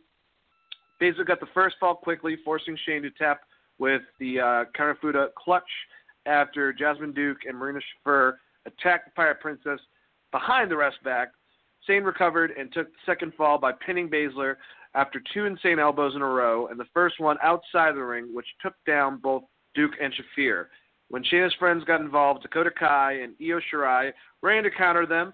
Kairi attempted another insane elbow, but Shayna Baszler countered it, rolling her directly into a pin to win the match.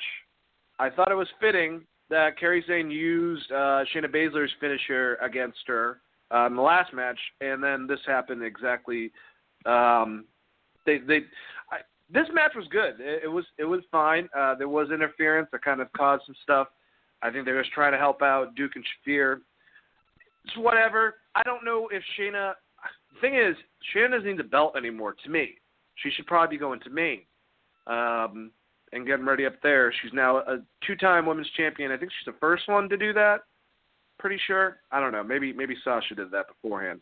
Either way, she's already had a run with the belt. She's now had a second run. It's kind of weird. I will say, I think one of the best things of the night, talk about moonsaults, was Io Shirai's moonsault with no looking behind her, just trusting the people and her just doing it perfectly, just beautifully, and landing it amazingly with the ladies. I thought that was awesome. And I liked the ending of her taking her elbow and putting it against her to pin her. I thought that was kind of like self-reflecting. But, apparently Kairi Sane does not have the title right now, and Shayna Baszler is still the NXT Women's Champion after beating her for the title at the last pay-per-view. Chris, what do you think about this match? Oh, the first two matches, that and the Matt Riddle Cassius Ohno match. For people that are thinking Cassius Ohno is going to Maine, I have bad news for them because I just don't see it at all. I haven't seen a good Cassius Ohno Chris Hero match since he left Ring of Honor. So I just don't see it. If anything, he's probably being phased out in a way that is not great. I thought the match was okay. I was expecting a little bit more out of these two people. They've performed together before, so I kind of expected the match to be a little more, but it was the opening match. So, it was okay. Obviously, Matt Riddle is someone they're going to build, I think. So I'm excited to see where they go with him, but as far as KO goes, I don't see him going to Maine. And if he does go to Maine, I don't really see anything coming out of it. So sorry if that upsets people. That's just how I see it. Shayna versus Kairi. I kind of just wanted this to go as a straight match, honestly. I really wanted this to just go 2 out of 3 falls, and whoever wins, wins. To me, it seems like they're setting up a feud between Io and Kairi versus Baszler and Clutch and Jasmine Duke. Am I saying that right? I think I got there. Jasmine Duke and Shafir. Marina Shafir. So I think that they're going to be setting up something between the groups of people, and my guess would be, it ends with Kairi finally winning the title, Shayna going up to Maine, which makes sense, probably feuding with, I would assume, Ronda, because that would be the go-to, and then probably Kairi and Io feuding in some form or fashion. So that would be my guess. Io is great. She was fucking phenomenal in Stardom. One of my favorite wrestlers. When she got signed, I was super excited about it. I think there's a whole episode where I gushed over her and her work and what she did in Stardom. So I'm excited to see her there. I kind of agree with you in the sense that I think that Shayna is probably ready for Maine at this point. Yeah. And don't get me wrong, it's like I think that's a good thing for Shayna. I think that she's progressed and become a much better wrestler, like knowing stuff outside of just trying to do grapples and stuff like that. So I think that she, like I keep on saying, she would be a good heel to put against Ronda Rousey. The reason why I'm saying this, everyone that's screaming out the whole entire 4 horsewomen versus 4 horsewomen, those other two, Jasmine Duke and Marina Shafir, they need a while, not to get better, just to be able to have a reason to have those two with Shayna and Ronda against Bayley, the four the biggest women in this generation of female wrestling and wrestling in general. It doesn't make a lot of sense. Bring Shayna up, do a storyline where she's the heel. Later on, you could turn Ronda Rousey heel and do that same angle when the other two are ready to go to Maine after NXT. That's what I think.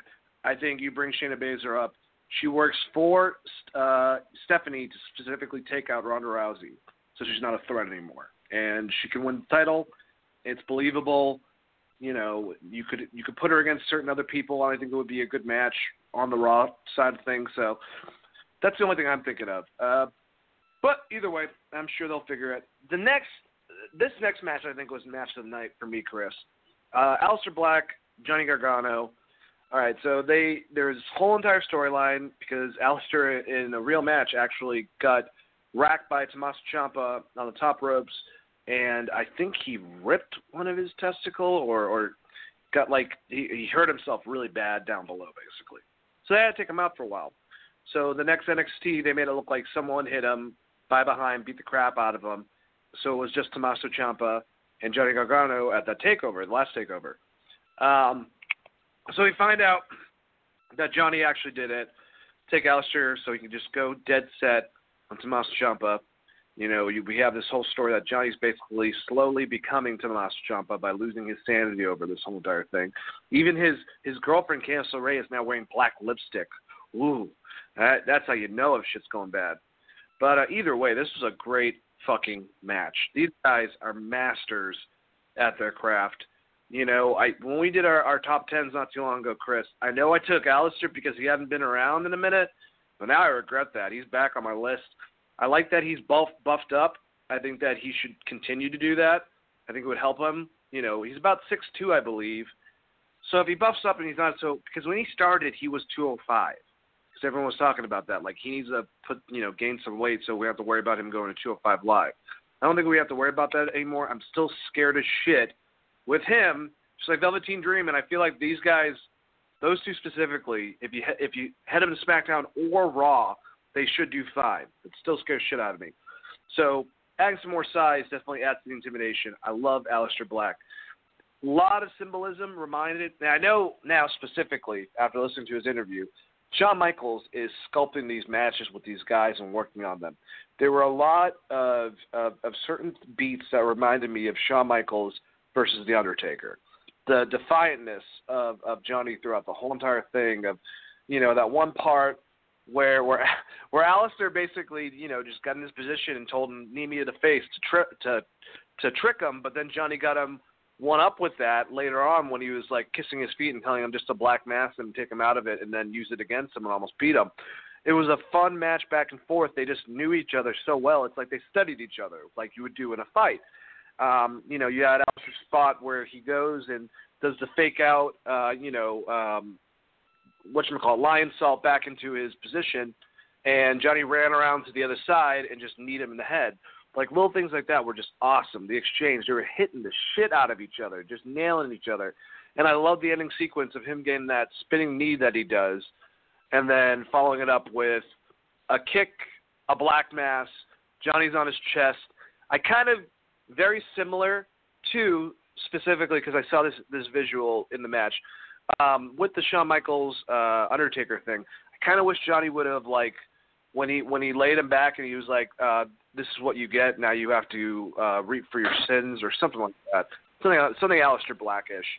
I wish Johnny would have, like, spit at him, flipped him off, slapped him, something like that, and then it would have triggered the black mass, just to show that Johnny's still, I don't know what's going to happen with him.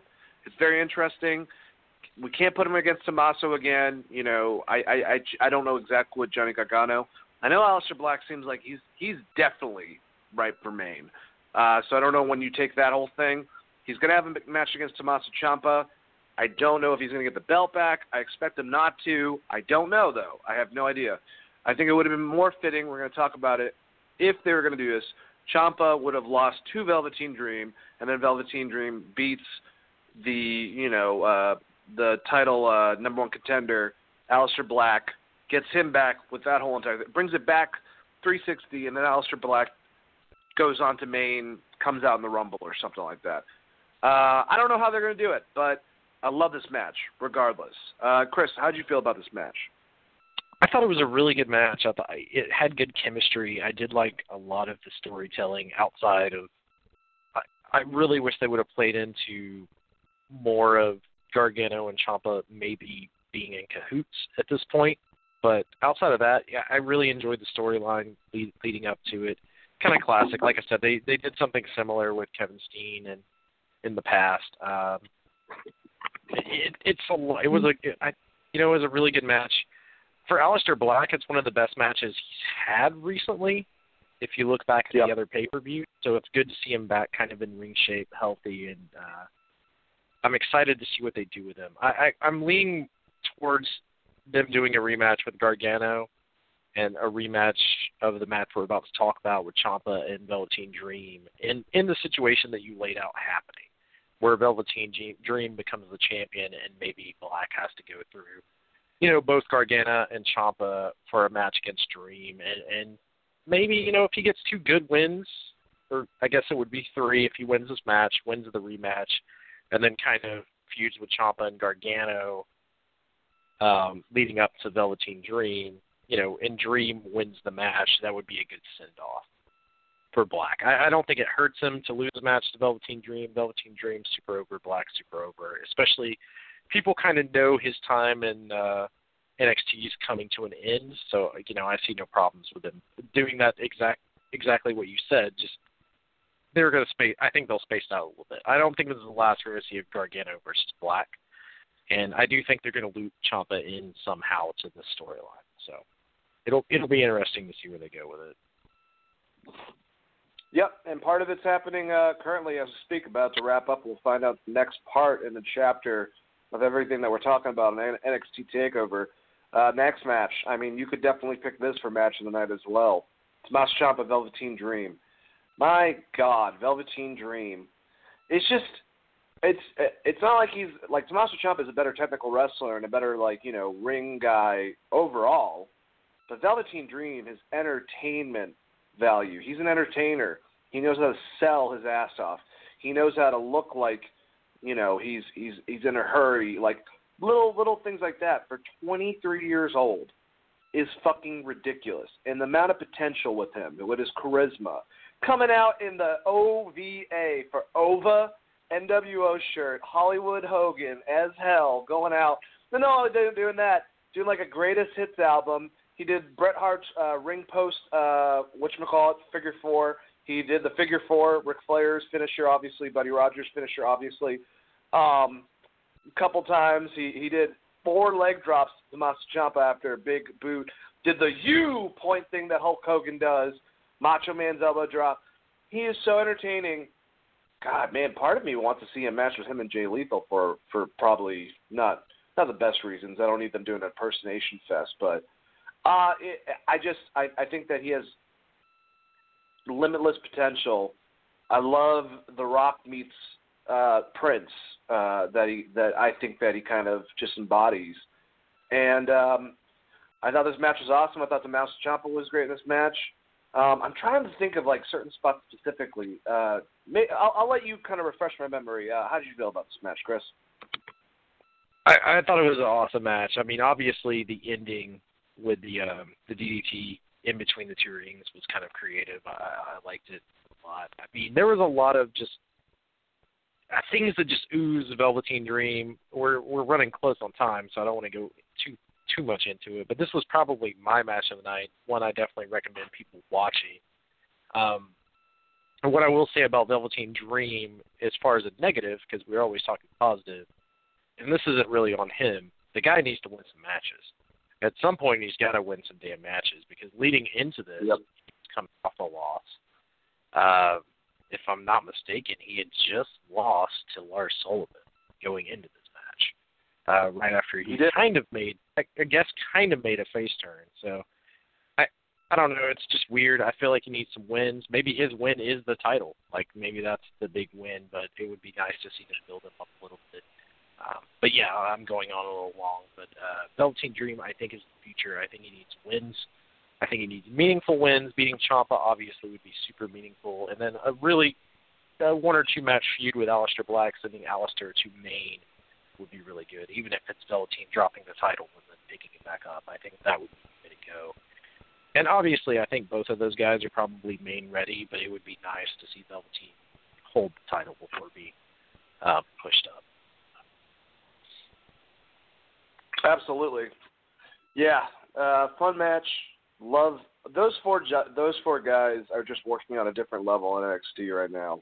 Well, actually, the next match too. But Tommaso Ciampa, Johnny Gargano, Velveteen Dream, and Aleister Black, they're spectacle match guys. Their single matches are always great. And a lot can be said about the next one, too, with the individuals within it. The War Raiders, Ricochet, and Pete Dunne defeated the Undisputed Era. Undisputed Era won last year, first War Games. They lost it this time, and they had the advantage. You know, it started off with Adam Cole and Ricochet. Then the next person to come out was Kyle O'Reilly. Then Hanson came out, followed by Roderick Strong. So basically, the Undisputed Era had the advantage almost every single match, or every single person. They were always a person up. At the end of it, Rowe went, and then left Pete Dunne, and Bobby Fish left. When Bobby Fish was out, he took his padlock, closed the cage for Pete Dunne, and threw the key out in the crowd, which is great because afterwards, when he was supposed to come out, then the refs were worried about it, and he tried the key on the padlock that it was supposed to be. He's like, it won't fit in this one. Like, yeah, no shit, dude. Then the other guy was like, I'm going to go get some bolt cutters. Like, what the all right, whatever. Suspend disbelief.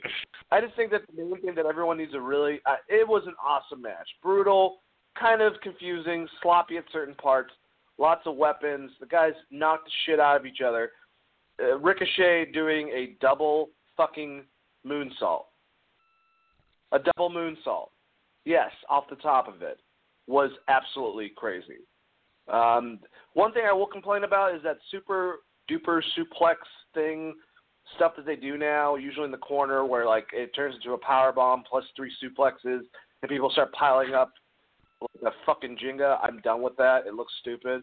But the ending part with the 2 moonsaults was fucking awesome. And I like Ricochet and Pete Dunne both getting the win after doing their finishers back to back. Chris, what did you think about this match? I liked the match a lot. I think it was a little overcomplicated with the ending specifically, the padlock stuff, all of that stuff. I think took away from what could have just been like a straight good guys win this match kind of night. Ricochet and Pete Dunne looked amazing. Adam Cole looks great as always. It was a good match. Outside of the weird stuff that we've already talked about, but the double moonsault was fucking nuts. The bitter end into the 450 splash finish I thought was fun with them both pinning Adam Cole because they're both kind of fed up with his shit. So the one thing I kind of hope for this is that somehow you end up with Ricochet and Pete Dunne and you get heel Pete Dunne again, because Pete Dunne's probably one of my favorite wrestlers that is, I guess, technically in NXT, right? I guess he's in NXT. It's probably one of my favorites besides Velveteen Dream, so it'd be great to see, another heel Pete Dunne run. Specifically feuding with Ricochet and maybe even Velveteen Dream. I think there's a lot of fun to be had there. But, yeah, it was a fun match. I think that some of the storytelling kind of took away from what actually happened within the match itself and how good of a job all of those guys. I mean, alone, Undisputed Era's fucking great. Like, just look at the roster of that team. It's nuts. So, them having a really good match wasn't surprising. I just think it was a little driven story-wise, and it wasn't necessary. Yep, I agree. Well, I mean, that was TakeOver and Survivor Series. So I guess the last thing that we'll talk about before we exit out, well, I mean, I want to talk about Daniel Bryan's promo. We can kind of add that in there. But mainly what happened on Raw. WWE either not thinking, I guess that they can definitely do that, being tone deaf completely, or really when storylines don't need to go in a certain direction. 2 examples, Monday Night Raw. The first promo was Braun Strowman coming out saying that he wanted Baron Corbin, and his statement to Stephanie was, I'm going to rip him limb from limb, I'm picking the stipulations. And when to say from the rip him limb from limb, Stephanie literally says, well, I'll have to check out with our corporate department. I don't believe that dismemberment is something that I believe that dismemberment is something that we frown upon. Okay, given what the fuck happened with Saudi Arabia, probably not the best thing to say. I can think that maybe that was the dialogue they came up with, and that's just how it was. But later on, the Ambrose stuff, which before it wasn't really bothering me. But now, when you're saying, this guy's battling cancer, and Ambrose, and I don't think Ambrose would want to say this fucking line, because I know it's a scripted line. So even if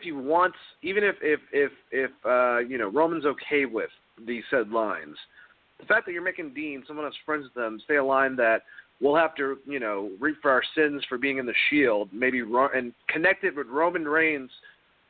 Maybe he'll have to talk to his maker for doing that, and then saying, but don't worry, he's got leukemia. Seth, you're going to have to deal with me. Besides the fact that the whole entire running around the fucking arena chase thing was stupid. And I did like the John Moxley coming out and saying that he thought that, that L.A. was smelly. That was kind of funny. But then again, wildfires, probably not the smartest thing. I don't know. Chris, am I being oversensitive, or is some of this type of shit just a little bit ridiculous with Vince? I mean, it's Raw, so it's a little bit ridiculous. I don't think you're being oversensitive at all. I think the entire storyline with pulling Roman Reigns into it at this point was dumb. I think you could have easily done a heel turn with Daniel Ambrose, like I said last week, by making him and Seth closer and then having them go after the tag titles and win the tag titles and then turn on each other. That would be, regardless of the Shield, it would have been just two guys that hated each other at the end of the day after they won the tag titles. A lot of the things he said, obviously the leukemia thing, I think they're taking it a little too far.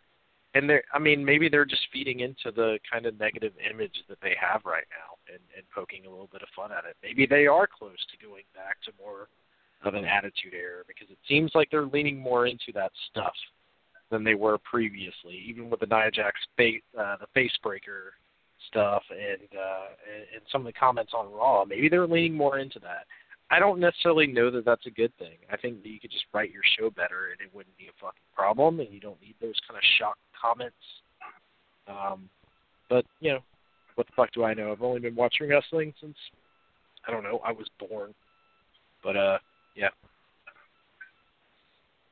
Yeah, and I mean, this same company, Eddie Guerrero is rotting in hell after he died in a storyline, so many tone deaf moments for so many different things. It just, I don't know. For someone currently battling it, or the fact that they do all this stuff with cancer, awareness and stuff like that, and you have kids that are dying of cancer, and they think that because they might have liked Roman, I hate to think like that, but that's the direction my brain goes. Like, you have little kids watching this, they love Roman Reigns. I don't know. It's very weird. Either way, we got a couple minutes left. So the last question I'll ask you, and then you can, just exit yourself. We had a great show. Definitely thank everyone for coming on. Do you think, Chris, that Daniel Bryan did well with his promo and his heel turn? Like, is it believable? And with the recent news that their dark match for that night, for last night, was The Miz playing babyface against Daniel Bryan as a heel. Is that what we're going to be getting in the future? How do you think about that? And obviously say goodbye to the wonderful audience. I mean, I kind of said it last week, but I think Daniel Bryan has and always will be a terrible heel. He just doesn't come off as someone that can be a heel believably, in my opinion. And his promo saying that he let Brock Lesnar beat the weakness out of him, I thought was just the most ridiculous reason to become a heel ever. Also hated the Thanksgiving feast fight. Thought it was dumb. And that pretty much just sums up all of SmackDown for me. But, yeah, just real quick, you can hit me on Twitter. I'm at Chris R. Patton, at Chris R. Patton. And then, obviously, if you have any questions or concerns, hit us up. We love hearing from you guys. Everybody have a great week. Happy Thanksgiving. Love you all. Thanks for listening. And pitching it back to you, Dane. All right, thanks, buddy. Really great show, guys. Thank you so much for tuning in. I hope you have a wonderful Thanksgiving. Eat lots of turkey. While you're hanging out, check out our website, gvnation.com, for the latest and greatest in all news as far as, geekdom. Doesn't matter if it's sports, comics, movies, and professional wrestling. We go over all that type of stuff, so definitely check it out. And check out Geek Vibes Nation over on Facebook and on Twitter. And Geek Vibes Live, we got it on every platform you can think of, between Blog Talk, between iTunes. You can find us on YouTube. Check us out, guys. join the giant force that is Geek Vibes, that's destroying, your airwaves, if you will, in a very positive way. But either way, thank you guys for listening to our episode. Like I said, have a good Thanksgiving. Love y'all. And these are parting words from a good friend of us. Hey, monkeys, it's me, DDP, Diamond Dallas Page, the king of bada bing, the master of the diamond cutter, the 3-time world champion professional wrestler, WWE Hall of Famer, and CEO and founder of DDP Yoga. And you monkeys, well, you're listening to Geek Vibes Nation. And that's not a bad thing. That's a good thing. Bang! Peace out, and let the Geek Vibes be with you.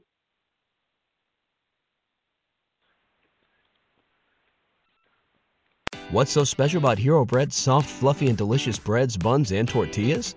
These ultra-low net-carb baked goods contain zero sugar, fewer calories, and more protein than the leading brands, and are high in fiber to support gut health. Shop now at Hero.co.